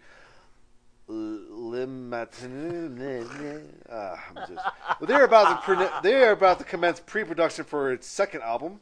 Annette wrote on her Facebook page, "Next weekend I go into the studio to start demoing demo recordings for our new The Dark Element album, and just want to say Yanni has done it again. She's super excited. Their self-titled debut album was released last November via Frontiers Music." I actually, for the Nightwish video, are you going to be involved in that? I would like to be. When is it? When are we planning on that? Well, I was hoping to record it as soon as possible because I wanted to have it out next week, but yeah. Well, we can put it off for a little bit, but maybe give me until maybe the next podcast. I should be able to do something. But I was gonna. I listened to the older stuff first, which, by the way, I did not realize how good a lot of the older Nightwish stuff was. Yeah. Oceanborn is a fucking amazing album. I love Tarja as a singer. When I love Marco as everything, but I feel like his point of entering the band is when they went more commercial, for sure. But Oceanborn was pre-Marco, and that was one of the heaviest things they've ever released. It's so good. I just started listening to Dark Passion Play today because I haven't given that album or Imaginarum a fair listen since their release. I fell in love with Dark Passion Play. That was just I thought it was a really good record. The next one, Imaginarium, just has too much going on. Well, it's story driven. So. I know, but the thing is, there's no continuity in it. There's too many styles to really grab you and keep you engaged, because they're going in one direction, then they're immediately going in a different direction, and as soon as you get used to that, they switch things up again, which in some places would be great, but for a second album with a new singer, that was just not the way to go. Gotcha. Especially considering that no one seemed to really like her, and I thought she was actually okay. And she was stark contrast to Tarja. I was going to say she had big shoes to fill. Yeah, because her you had singing style is far different. You had Tarja who was a lot more of that operatic style, and then you had Annette who did do some of that for Dark Passion Play in particular at the start of the album, but for the most part sung in a style that was more. Let's go for lack of a better term, poppy. Yeah. Which is not bad because I only got through 2 songs because of the fact that the first song is 14 fucking minutes long. Which is my favorite song on the album, actually. Of course. And then you go into Bye Bye Beautiful, which I've heard a billion times. Yeah, it's just the catchiest goddamn song ever. Yeah, because that's the that's the pinnacle of what Nightwish has done since, I would say, Oceanborn. Like since they started picking up since they started hammering down their style, we'll say Wishmaster. Wishmaster was probably the start of the Nightwish style, and even the title track was the start of the Nightwish style. And Bye Bye Beautiful is pretty much exactly what the Nightwish style is. So I would need to hear the rest of it. And it's kind of funny because like the songs, like the albums that got them most popular, I'm not as crazy about. Like once I listened to it and I was like, I'm not keen on this. Like Century Child was a far better album. You know, like when if you want to sit here and talk pre and post Marco with the band, like Century Child so far is the best because it's them treading new water and having a good voice behind it. Beyond obviously the female vocalist, because they've always had good female vocalists in their helm. But the male vocals have always suffered in some way, and the inclusion of Marco has made it far better. But since his arrival, Century Child has been the number one album, I think, personally. So, but we'll get more into that in the video, and if you want to be in that, then obviously I will definitely try. Because I think we were planning to have the guys in New York record this past week, but they didn't because they recorded for Ghost. Okay. So I think they've still got time too. So. Okay. All right. Next up, Dan. This is my Christmas gift this year. Oh yeah. Opeth will release "Garden of the Titans" live at Red Rocks Amphitheater on November 2nd via Motor Bolaget. Red Rock! All right, or Nuclear Blast Entertainment. The event was captured for the DVD/Blu-ray and vinyl formats during the band's May 11th, 2017 performance at the Red Rocks Amphitheater in Denver, Colorado. Red Rock! Both the DVD and Blu-ray formats include CDs containing the audio as well. Yeah, I was gonna say that and the last album, Sorceress. I'll take that as a gift. Thanks. Okay. Done deal. Yeah, because the funny thing is that with this news article, they also posted a video clip of not a clip, but a whole video of the opening track of the album, which was Sorceress, and my God, it sounds so good. Yeah, it sounds so fucking good. I think the last time that I bought something live from Opeth was about the time that you got into the band, which was the live DVD. Lamentations. Lamentations. Yeah. I picked up Roadhouse recordings. Yeah. That was really good too. Yeah, I remember we went to go see them live. It was after Lamentations, but before Roadhouse live. Yeah, because Roadhouse included Ghost Reverie, so that was on. So we Ghost Edition. So that was. We saw them probably right as their touring cycle for Ghost Reveries. Yes, they could, because I have a T-shirt for the album cover. Yeah. And I don't own that many Opeth T-shirts, so you own one more than I do. It's actually a long sleeve, which right now I'm wearing my Dio long sleeve, which is one of my favorite T-shirts of all time, even though it's got a lot of holes in it. All right, here's one for Pete when he gets back, because it's going to be on the charts forever. Disturbed will release its new album Evolution on October 19th. What? It's like 9 days before the WWE's having their all-women pay-per-view Evolution. Well, whatever. Goofy. Well, whatever. Anyway, Pete. Bloodbath's fifth full-length album, The Arrow of Satan is Drawn, is on course for a October 26th release on Peaceville.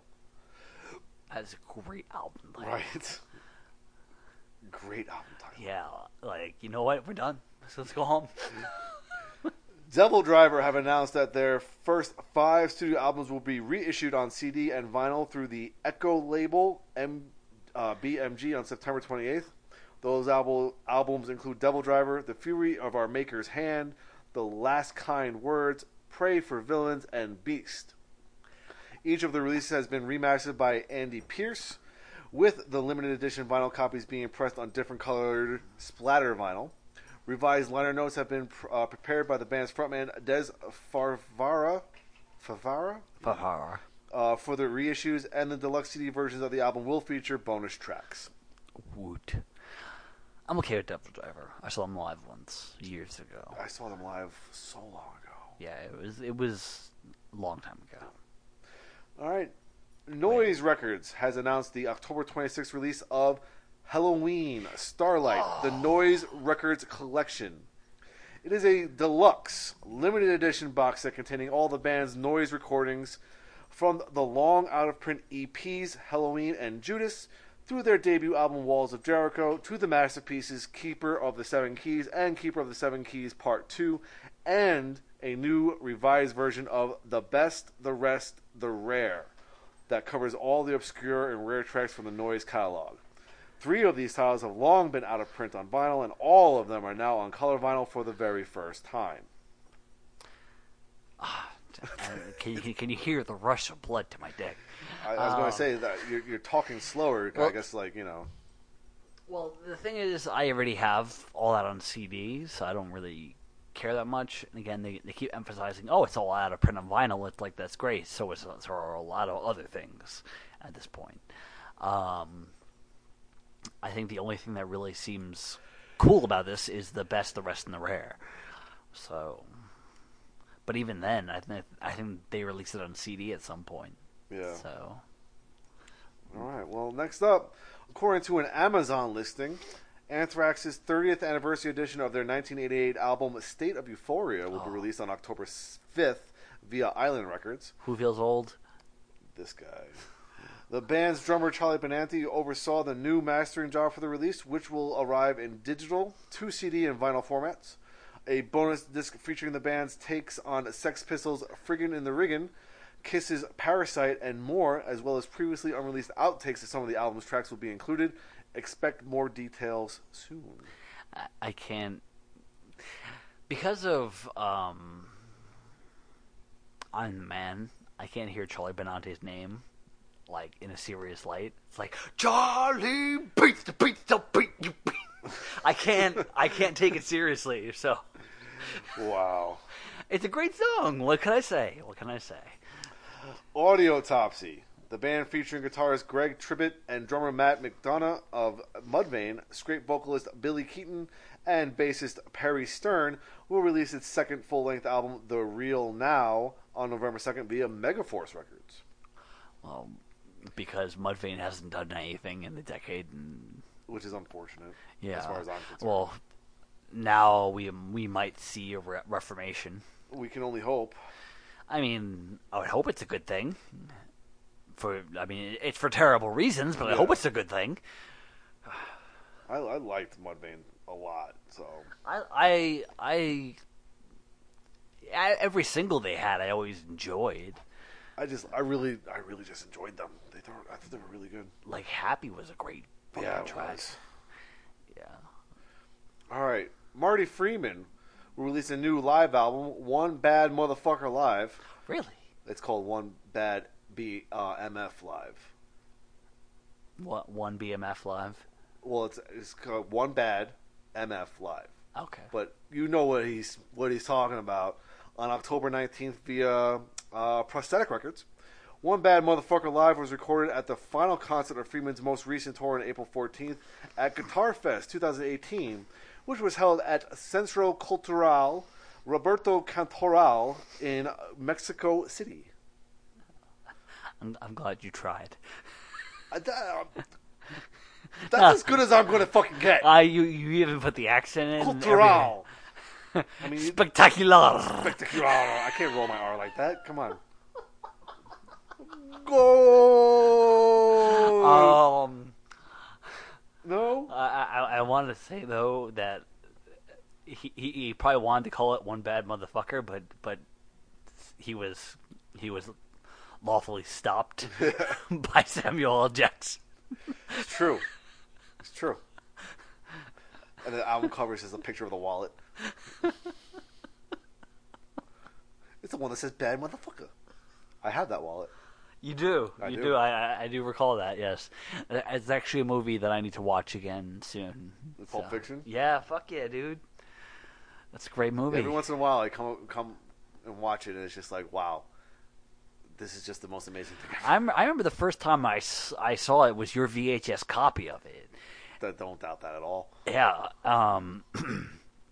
And I had the same response to it that I did for the Boondock Saints, which was first time around, I didn't get it, but then like the second and third time around, I was like, yeah, this fucking movie rocks. Pork chops taste good. bacon tastes good. Yeah, and this is back when we had the VHS. TV. Right there, you asshole. You an old motherfucker. You know that? I still have VHS tapes that I haven't replaced on DVD yet. Okay, they're right over there. Me too. But I remember borrowing it from you, and I still had the TV that had the VHS built into it. Oh. And I remember watching that, reorganizing my room yet again, because that's what I did when I was a kid, which was constantly reorganize my room and watch Pulp Fiction. Because of your VHS copy that I stole. Yeah, pretty much. Yeah. Good deal. Yeah, it was good. All right, last but not least here for recording news is KMFDM have a new live album titled Live in the USSA, headed for an October 26th release date on Ear Music. The performances of the songs featured on it were captured live during the band's late 2017 U.S. tour. Jesus, I didn't even realize they had a U.S. tour in 2017. I missed it too. That's a band I need to see live. But now that we're done with recording news, I'm going to mention my thing, which the Electric Castle is 20 years old as of this year. Holy fuck. Yeah. Wow. And who's feeling old now? Yeah, I know, right? Well, I'm still feeling pretty spry despite this one. But the re-release of it is going to be in earbook like usual, like Arian's been doing for years. But it's going to be like 3 discs and like 2 vinyl records, and like it cost me $125. Oh my god! I have never spent that much for anything in my collection ever, no matter what it is. Like prior to that, my most expensive thing was a $40 CD single. This takes the taco. Yeah, this way surpasses that, and this is why I save money. Like I put money aside on a daily basis. But like $125 after shipping, like this thing is monumental, and it's like the super special edition that comes with like, you know, like a little miniature replication of the fucking Electric Castle. That's I was like, pretty cool. Yeah. So like, you know, like shit like that. I'm like, yeah, I want that. I want all of that. Give me all of it. But that's coming out in November. And I already pre-ordered my copy of it. I have to give it a big hand to Arian for being as anti-internet and whatnot, anti-information age as he may be.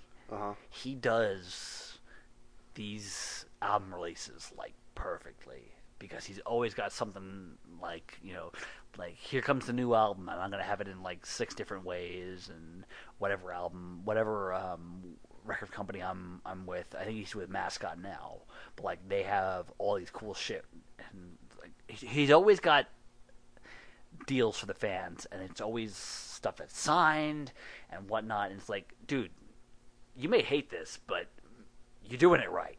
You're doing it very, very, very right. Like you're sitting there and you're just, for lack of better terms here, you're titillating those nerds. Those nerds. Titillating those nerds. Fondling the balls. Working the shaft. There is a lot of shaft working going on. Gravy. That's right. There is a lot. There was a lot of white gravy going on around here. All right. Are you ready to move on? All right, we're into crowdfunding tracker here. Okay. So we mentioned earlier about Stryer guitarist Oz Fox. He suffered a seizure, and I'm sure he's got a huge amount of bills coming his way. His goal on GoFundMe was $100,000. Damn. Well, he has surpassed that in 11 surprised. days. He has raised $132,000. So he surpassed his goal.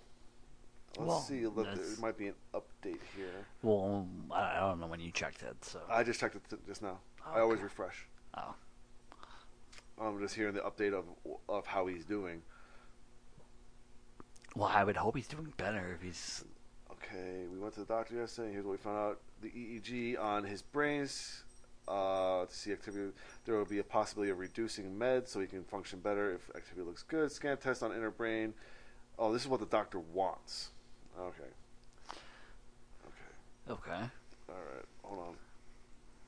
Whatever. We'll update it as we get more information as we go along. But from what I understand, he is still very much sick, and they are looking at options of doing less medication and just trying to get him to be better. But he has met his goal, so yes. That's always positive. All right. Last time we mentioned that Bianca... Oh, my God. What's her last name? I don't know. Oh, Blythe. Because it's Randy Blythe from Lamb of God's, his sister-in-law. Yes. Bianca Blythe. She has that ridiculous stage 3 triple negative breast cancer. Oh yeah, I remember that. That was her goal was $20,000, and she has surpassed her goal this month with $20,305. That's good. Yes. All right. We have mentioned Silent Civilians crowdfunding efforts here. They want to try and raise $20,000, and so far in 1 month they have raised $2,180. You know, they're getting donations every couple days. You know, I don't know if they were that popular to kind of raise that kind of money. So good luck on them. We'll post it on our page, of course. Of course. There's one more here that I have, but we will talk about that later because it goes into the one-offs section of shows and touring. Right. So then what's next? Concert news. Okay. All right. Festivals.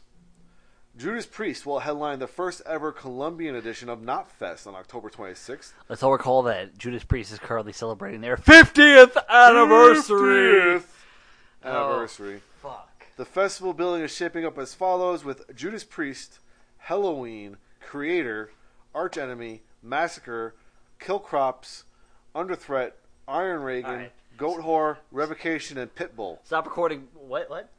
I don't think it's that guy. Okay. What I was going Mr. Worldwide! What I was going to say prior to that point was stop recording. We're going to go buy our tickets now because holy shit, that sounds like the best fucking show on the planet.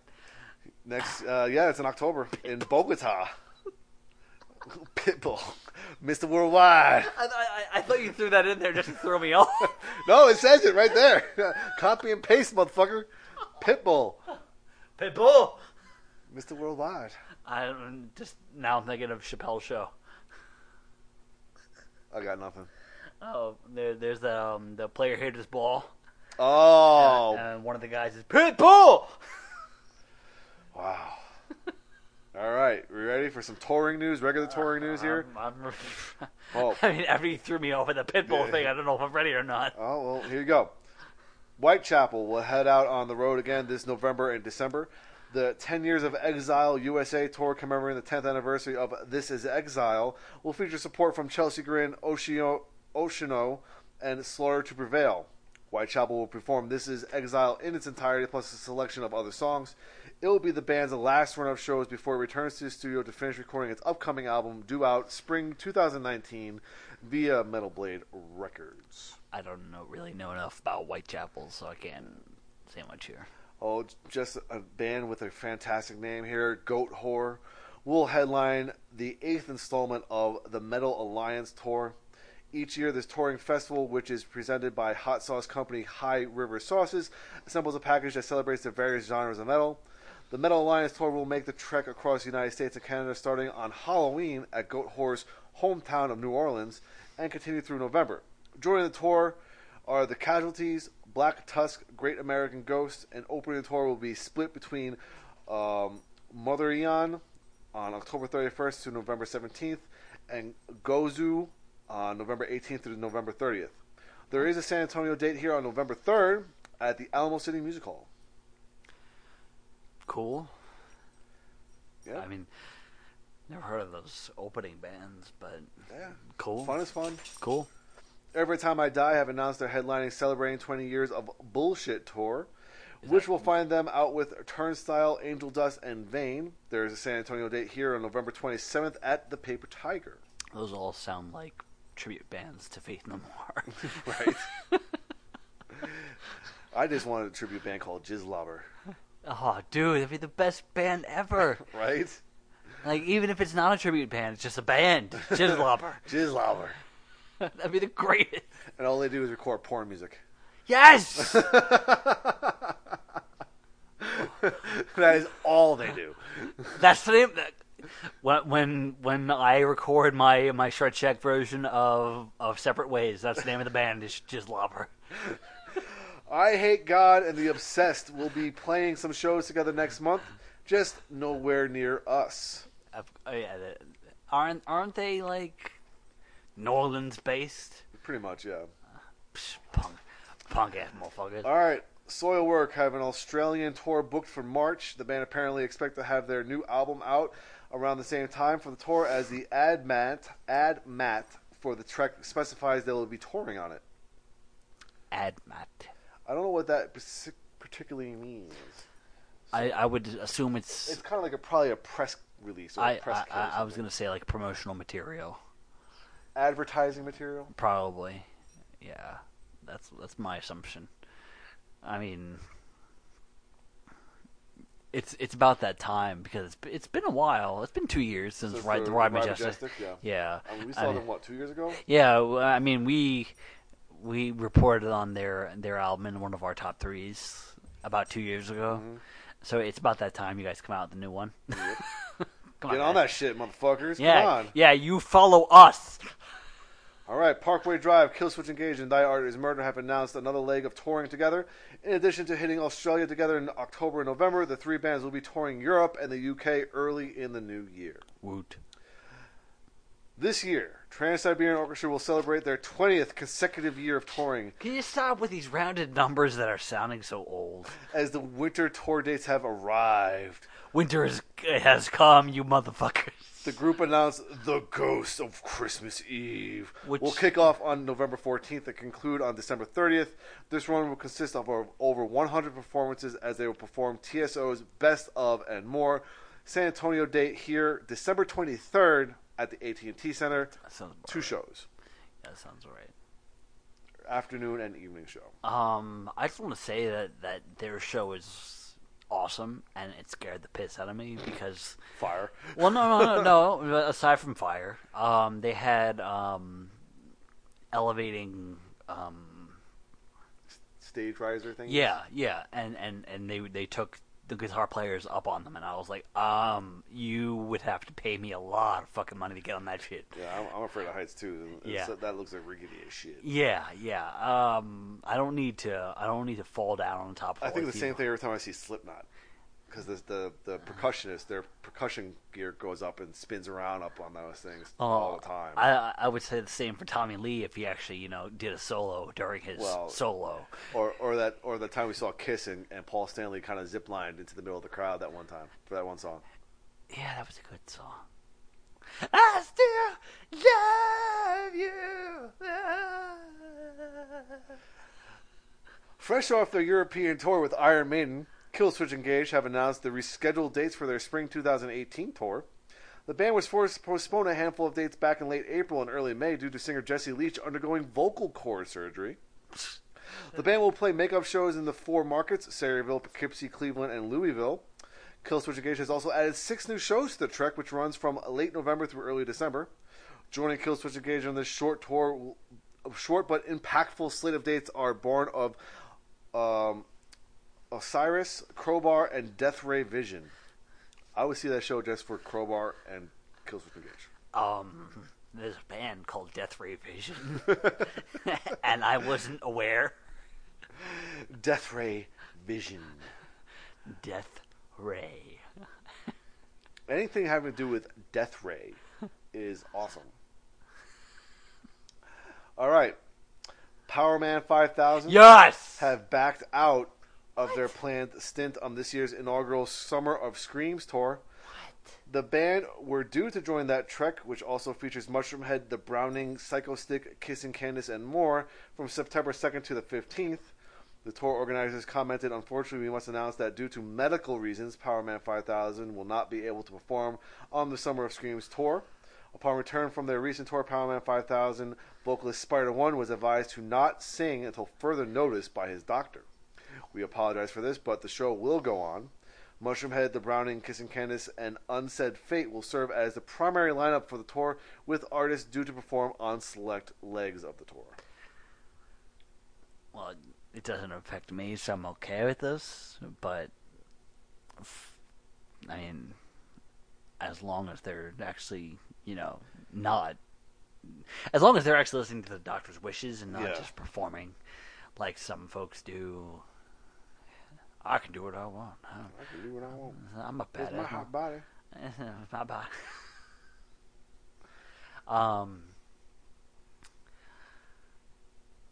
That being said, though, every time I've seen Powerman 5000, they've been amazing. So if they are holding off to put on a better show, then I'm okay with that. I was going to say, if you guys have not heard Dan just suck the dick of some Powerman 5000, there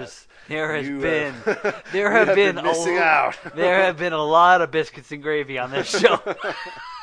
We all have that band that we just absolutely just Johnson. Oh. And that for Powerman 5000, Dan goes all in. Something about goblin cock. Jizz lover. Jizz lover. Skeet, skeet, skeet, skeet, skeet, skeet. All right. Oh. Carry on. Into one-offs here. Okay, here we go. Though he has recently been undergoing some rather brutal-sounding side effects from the treatments for his esophageal cancer, Warbeast frontman Bruce Corbett expects to return to the stage with the band in October for a headlining appearance at the Vulgar Fest. Are we talking about throat cancer? Esophageal, yeah. Esophageal. Thank you. Yes. Shut up. Vulgar Fest. Vulgar Fest. It sounds all right. awesome. That event will be held at the Rail Club in Fort Worth, Texas, on October 20th, with Corbett set to perform the entire set, marking the band's first full show in 18 months. Fuck. Corbett had initially stepped down from the group to focus on his cancer battle. In addition to that, the group are also apparently planning to record a new EP. You can help out with this, his continued medical bills over at fundraiser.com. While initial treatments were unsuccessful, Corbett has shown big signs of improvement since being selected for a clinical trial earlier this year. So we were talking about his medical expenses. So far, there's no goal. Oh, no, he has a $50,000 goal, and he has raised $13,310 so far. Unfortunately, this one is a little slower because this fundraiser has been running for 65 weeks. I mean, this is the first I'm hearing about it. So. I think we've mentioned his illness a long We time have, ago. yes. I don't think the fundraiser maybe we mentioned the fundraiser a long time ago because I recognized the picture and this particular screen, but we probably did not follow up with it. Gotcha. So, yeah. Well, either way, that's still a good amount of money. So, but not enough yet. So, contribute. There's still some contributions here. We have 5 days ago, a week ago, a couple of weeks ago, 2 weeks ago. Like it's just a slow build. Yeah. Especially with a $50,000 goal. Yeah, that's quite a bit. All right. Next up on the one-offs here, Aerosmith performed on the Thursday, August 16th episode of The Tonight Show starring Jimmy Fallon. Their appearance on the program came one day after they unveiled their first details of the upcoming Las Vegas residency on The Today Show. Also, during this course of time, they performed at the MTV VMAs, Video Music Awards, with Post Malone. Wait, MTV is still a thing? Allegedly, they're still a thing. But the funniest thing I saw about the VMAs this year was that not only like people in our generation, but just about everybody on Twitter was like, who the fuck are these people? And they only have like some real like remnants performing. Aerosmith, apparently J-Lo performed Apparently, she's still a thing. Well, I mean, like, I know that, like, she's taken a back seat for like family reasons and whatnot. I didn't even know she was like still doing much of anything. Apparently, she's still doing shit. Like even acting wise, I thought she took like all of her time off and just took care of her kids. I got nothing. Oh shit. Well, again, a lot of the consensus is on a lot of people on the red carpet is like, who are these people? Why are they relevant? So that's how I feel about a lot of MTV, which is why I'm wondering, like, holy crap, MTV is Still legitimately a thing. still a thing. Like, even the VMAs, I forgot that was a thing.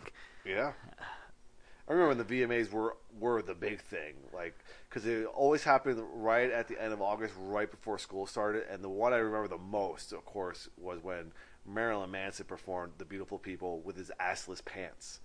That was like the biggest deal for like the longest time. Yeah, but nowadays assless pants are like the norm. Yeah, I know. I mean, this is back in the day when he was a shock rocker, not like falling flat on his face, and roadies are worried about hiring help. So do we pick him up, or do we just let it go? Me, you. Did you just see that? Did you just see what? All right. Who had face down in first 20 minutes? You lost the bet. You get to pick him up. They're just sitting backstage at the roadies, like, oh shit! Maybe they're picking him up. Come on, Brian, let's go. Look, it's Marilyn. No, it's not, Brian. Let's go. Remember when you were on the Wonder Years? I wasn't on the Wonder Years. Man, that was a great show. Wonder what Fred Savage is doing nowadays. Last thing I saw Fred Savage do was The fucking. Wizard. No, I was gonna say Austin Powers 3. More. Money, more. Take away face and making into guacamole. Okay, before we get too far into this. It's not even that good of a joke. More. I love Cole. That was not a good movie. No, it wasn't. No. And it's the only one I have on DVD. I'm so mad. And Michael Caine. Oh, poor Michael Caine. Michael Caine? He's not Michael Caine. He's Michael Caine. Okay. As Alice in Chains geared up for its release of the new album Rainier Fog, the band performed a historic August 21st performance with Sirius XM radio atop Seattle's iconic Space Needle. Okay. The quartet was the first band ever to perform on the Space Needle's brand new The Loop, the world's first and only revolving glass floor located 500 feet in the air. That's badass as fuck. It's powered by 12 motors and offers 360-degree views over the largest city in the Pacific Northwest. Suck it, everyone. The Space Needle has been a defining landmark of Seattle's skyline since 1962, and the Loop is part of its recent $100 million renovation. Sirius XM will broadcast this acoustic performance exclusively on Friday, August 31st at 5 p.m. Eastern and Pacific Time via satellite through the Sirius XM app on smartphones and other connected devices, as well as online at SiriusXM.com. Do they say how long it is? No. I was going to say, like, if they did like a full-on unplugged thing, holy shit, that'd be awesome. Right? I just want to say, though, like, the name of the new album's a little bit disturbing, because I think of it's called Rainier Fog. Yeah. My first thought is Rainier Wolfcastle, which is the name of the big Arnold Schwarzenegger guy from The Simpsons. That's all I think of. Everything goes back to The Simpsons. It does. It does. Everything. Everything goes back to The Simpsons. Wow. Rainier Wolfcastle. Wow. Okay. Before we get started here, I think we're just going to go through the charts and probably just skip the discussion. We've been on this for like 2 hours. Yeah, already. we have. So, all right. So let's get through charts and then we'll pick up discussions next time. Okay. All right. All right. So next up, we got heavy metal in the charts. If there is any. Well, that's up for debate here. But First up with some noteworthy points here. The runaway success of Bad Wolves' cover of the Cranberries' Zombie continues, with the track having now officially gone platinum in the United States. What? The RIAA officially certified the track platinum in the United States on August 8th. It previously went gold on June 20th. As of press time, the song has racked up 46,440,462 streams on Spotify. Fuck. While their official YouTube music video has chalked up, get this, 122,764,541 views. Jesus fucking Christ. An additional official audio stream of the track on YouTube has clocked in over 9 million views as well. Bad Wolves had originally planned to have late Cranberries frontwoman Dolores O'Riordan, thank you, guest on the cover. However, she passed away on the day she was due to enter the studio to record her parts. In turn, Bad Wolves have been donating proceeds from the track to her family. Then fuck yeah, that's great that it's been so heavily viewed. I actually haven't heard it yet, so I haven't heard it yet either. I might have to listen to it after you leave. Yeah, I'm. If it's that popular, like I really just need to hear it. Yeah.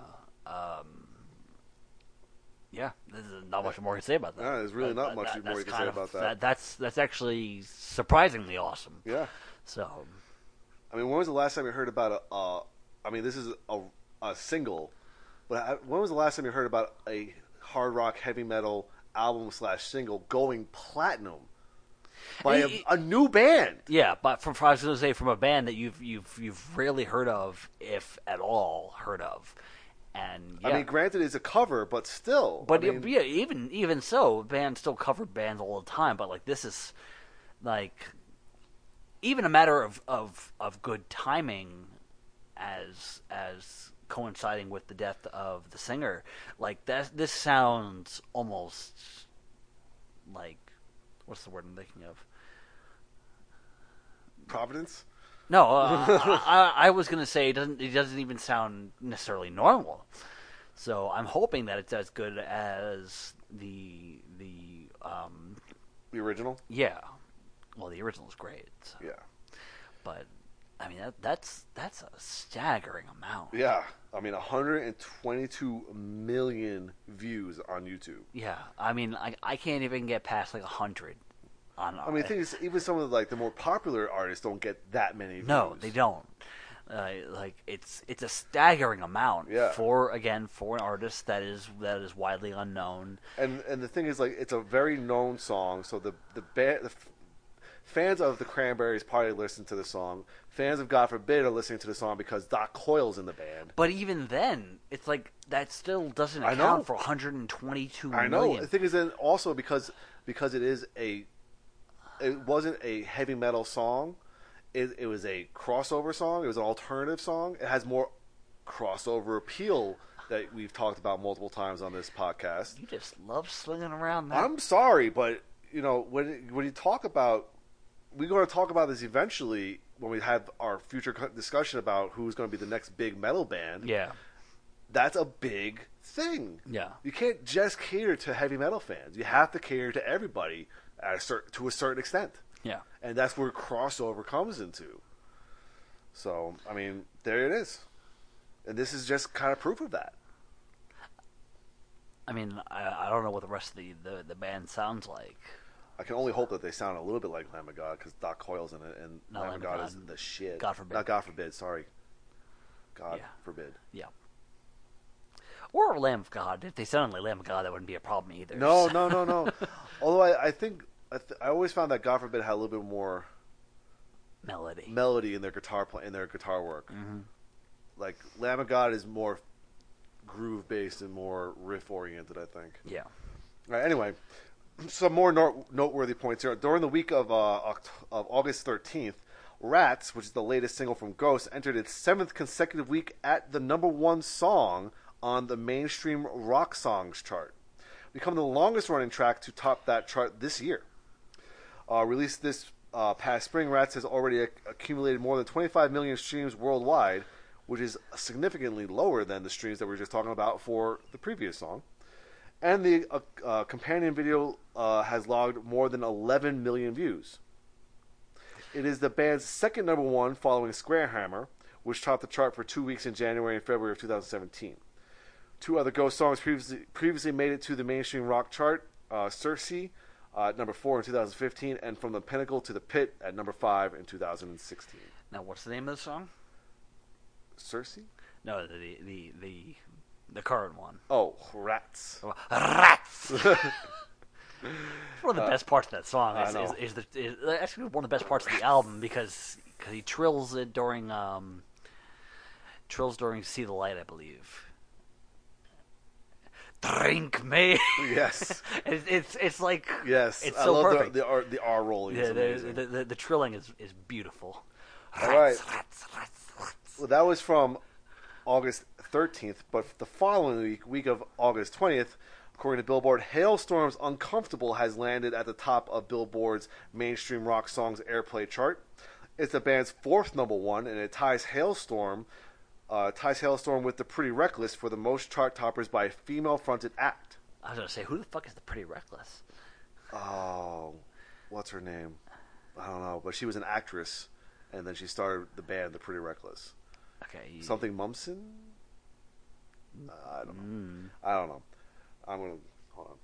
Yeah. That's We'll follow up next time. All right, anyway, we'll follow up next time. It's also the first number one by a woman or woman-led act on mainstream rock radio songs since The Pretty Reckless made it to the top with Take Me Down in November of 2016. Hailstorm's previous number one songs are Freak Like Me, Apocalyptic, and Amen. I'm not surprised, honestly, because Hailstorm has had that kind of has their record going. So I'm not at all surprised that they are topping charts with the release of the new album and everything. So no surprise. Yeah, no surprises here. No. All right, going on to the Billboard Top 200. And this time what I did is I just went with albums. I skipped over all the greatest hits. Good, because there's like a billion of them. Yeah, because that's what a majority of it is. So I went with just full, regular albums. All right, so I had to go all the way to 104 for the first one. Stop now. All right, and that album was Five Finger Death Punch and Justice for None. It is down to 104 from 93. The next album that even has a remote connection to us would be The Appetite for Destruction at 113, down from 98. Next up would be the Black Album, which is at 123 from 129. Dave Grohl has released an EP called Play, and it debuts at number 124. This one's interesting because, from what I understand, it's a short documentary. Okay. Where Dave Grohl plays all the instruments on a 23-minute long song. And I haven't seen it yet. I haven't heard it yet. And it's like one of those things where I was just like, I would really like to. This is the part where Dave Grohl's Dave Grohl. You can't out-Grohl Dave Grohl. Only Dave Grohl can out-Dave Grohl Dave Grohl. Exactly. How dare you try to out-Dave Grohl Dave Grohl.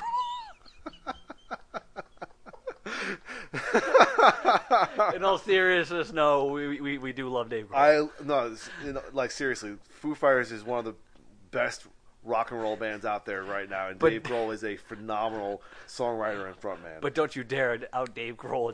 Don't you even attempt to out Dave Grohl Dave Grohl. I just like to say his name. Grohl. Maybe chill some R's. Grohl.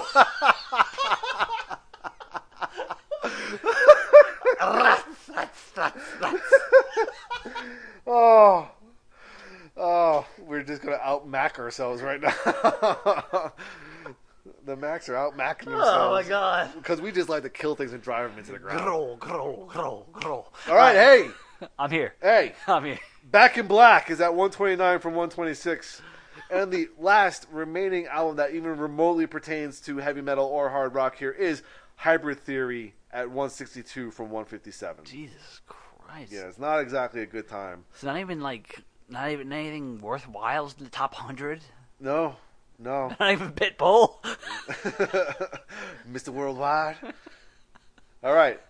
We're going to finish off the evening here with the top 25 hard rock albums of the week. Okay, don't let me down. Number 25, back on the charts. Thank You by Stone Temple Pilots. What? I believe that is a greatest hits. It is a greatest hits. I have it. Yeah. But, what? Right? Random. Just random. Number 24 is Zeppelin 4. Okay. Number 23, Attention, Attention by Shinedown. Okay, go away. 22, All the Right Reasons by Nickelback. I'm okay with that. All right. Number 21, When Legends Rise by Godsmack. Which was at 15 last week.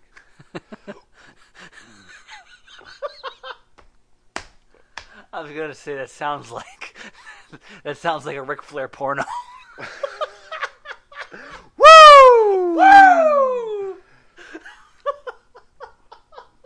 Styling and profiling. Okay, you ready? Yeah. All right. Hailstorm's new album Vicious is down to number 20 from 5 last week. Damn. And 1 the previous week. Oh wow. Aerosmith's Greatest Hits is at number 19. Linkin Park Meteora is at number 18. Bad Wolves' album Disobey is at number 17. Oh, there's your 122 million views.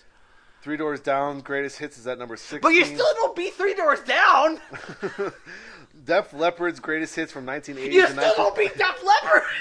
is at number 15. Jesus fucking They're Christ. actually on the rise. They're on the rise. Def Leppard was at number 17 last week. What do you have to do to beat Def Leppard?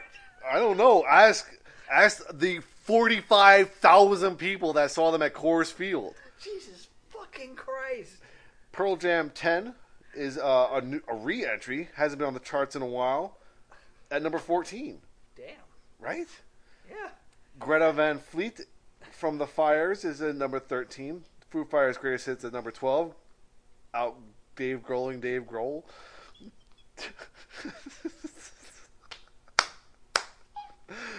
Okay, Bon Jovi's Greatest Hits is at number 11. Hybrid Theory by Linkin Park is number 10. Mothership by Led Zeppelin is number 9. Oh, that band we were just mentioning, Era, E-R-R-A, who's touring with As I Lay Dying, they have a new album out called Neon. It debuts at number 8. Damn. Right? Not bad. Back in Black's at number 7. Dave Grohl, Dave Grohl with his Play EP is the new album is out and it's debuting at number 6 here. Yeah, I did it. I said it. And I love the fact that the cover is just a picture of Dave Grohl, so he really is just Dave Grohling the shit out of this. It's not even trolling anymore. It's Grohling. Yes, we are Grohling the shit out of this now, and it's totally Grohltal. Okay. All right, you ready? Ready? All right, Black Album. Black Album here is at number 5. Number 5. Number 4. It's Five Finger Death Punch, A Decade of Destruction. P. Number 3 is Appetite for Destruction. Decade of Destruction, Appetite for Destruction. Number 2, Five Finger Death Punch, and Justice for None. And which means at number 1, Queen. yes! Greatest hits, baby. Yes! Yes! Yes! Yes! Take that, Dave Grohl! Yes, Dan is finally here for when Queen takes the top spot That's right. on the Hard Rock Albums chart. That is right. Queen is the number one band, the number one rock band of all time. And that is how we must end our show That is how today. we're ending our show. You know what? Even if we had a discussion, I would end the show there. Just because that is the highlight of Dan's day. Yeah, we need to go out on a high note. We've had a lot of downers. This podcast started with about 45 minutes of what the fuck. Yeah. You brought down the whole thing, and then we lifted it up with a lot of Dave Grohl. Out Dave Grohl and Dave Grohl. Dave Grohl. Dave Grohl and Grohl. Son of a bitch. Rawhide. Roadhouse. Okay, before this gets any worse, Foo Fighters. let's just Fighting end, them foo. let's just end this now. And on that note, we must make our curtain call because Warrior needs food badly. No, we're done. It's just a stop.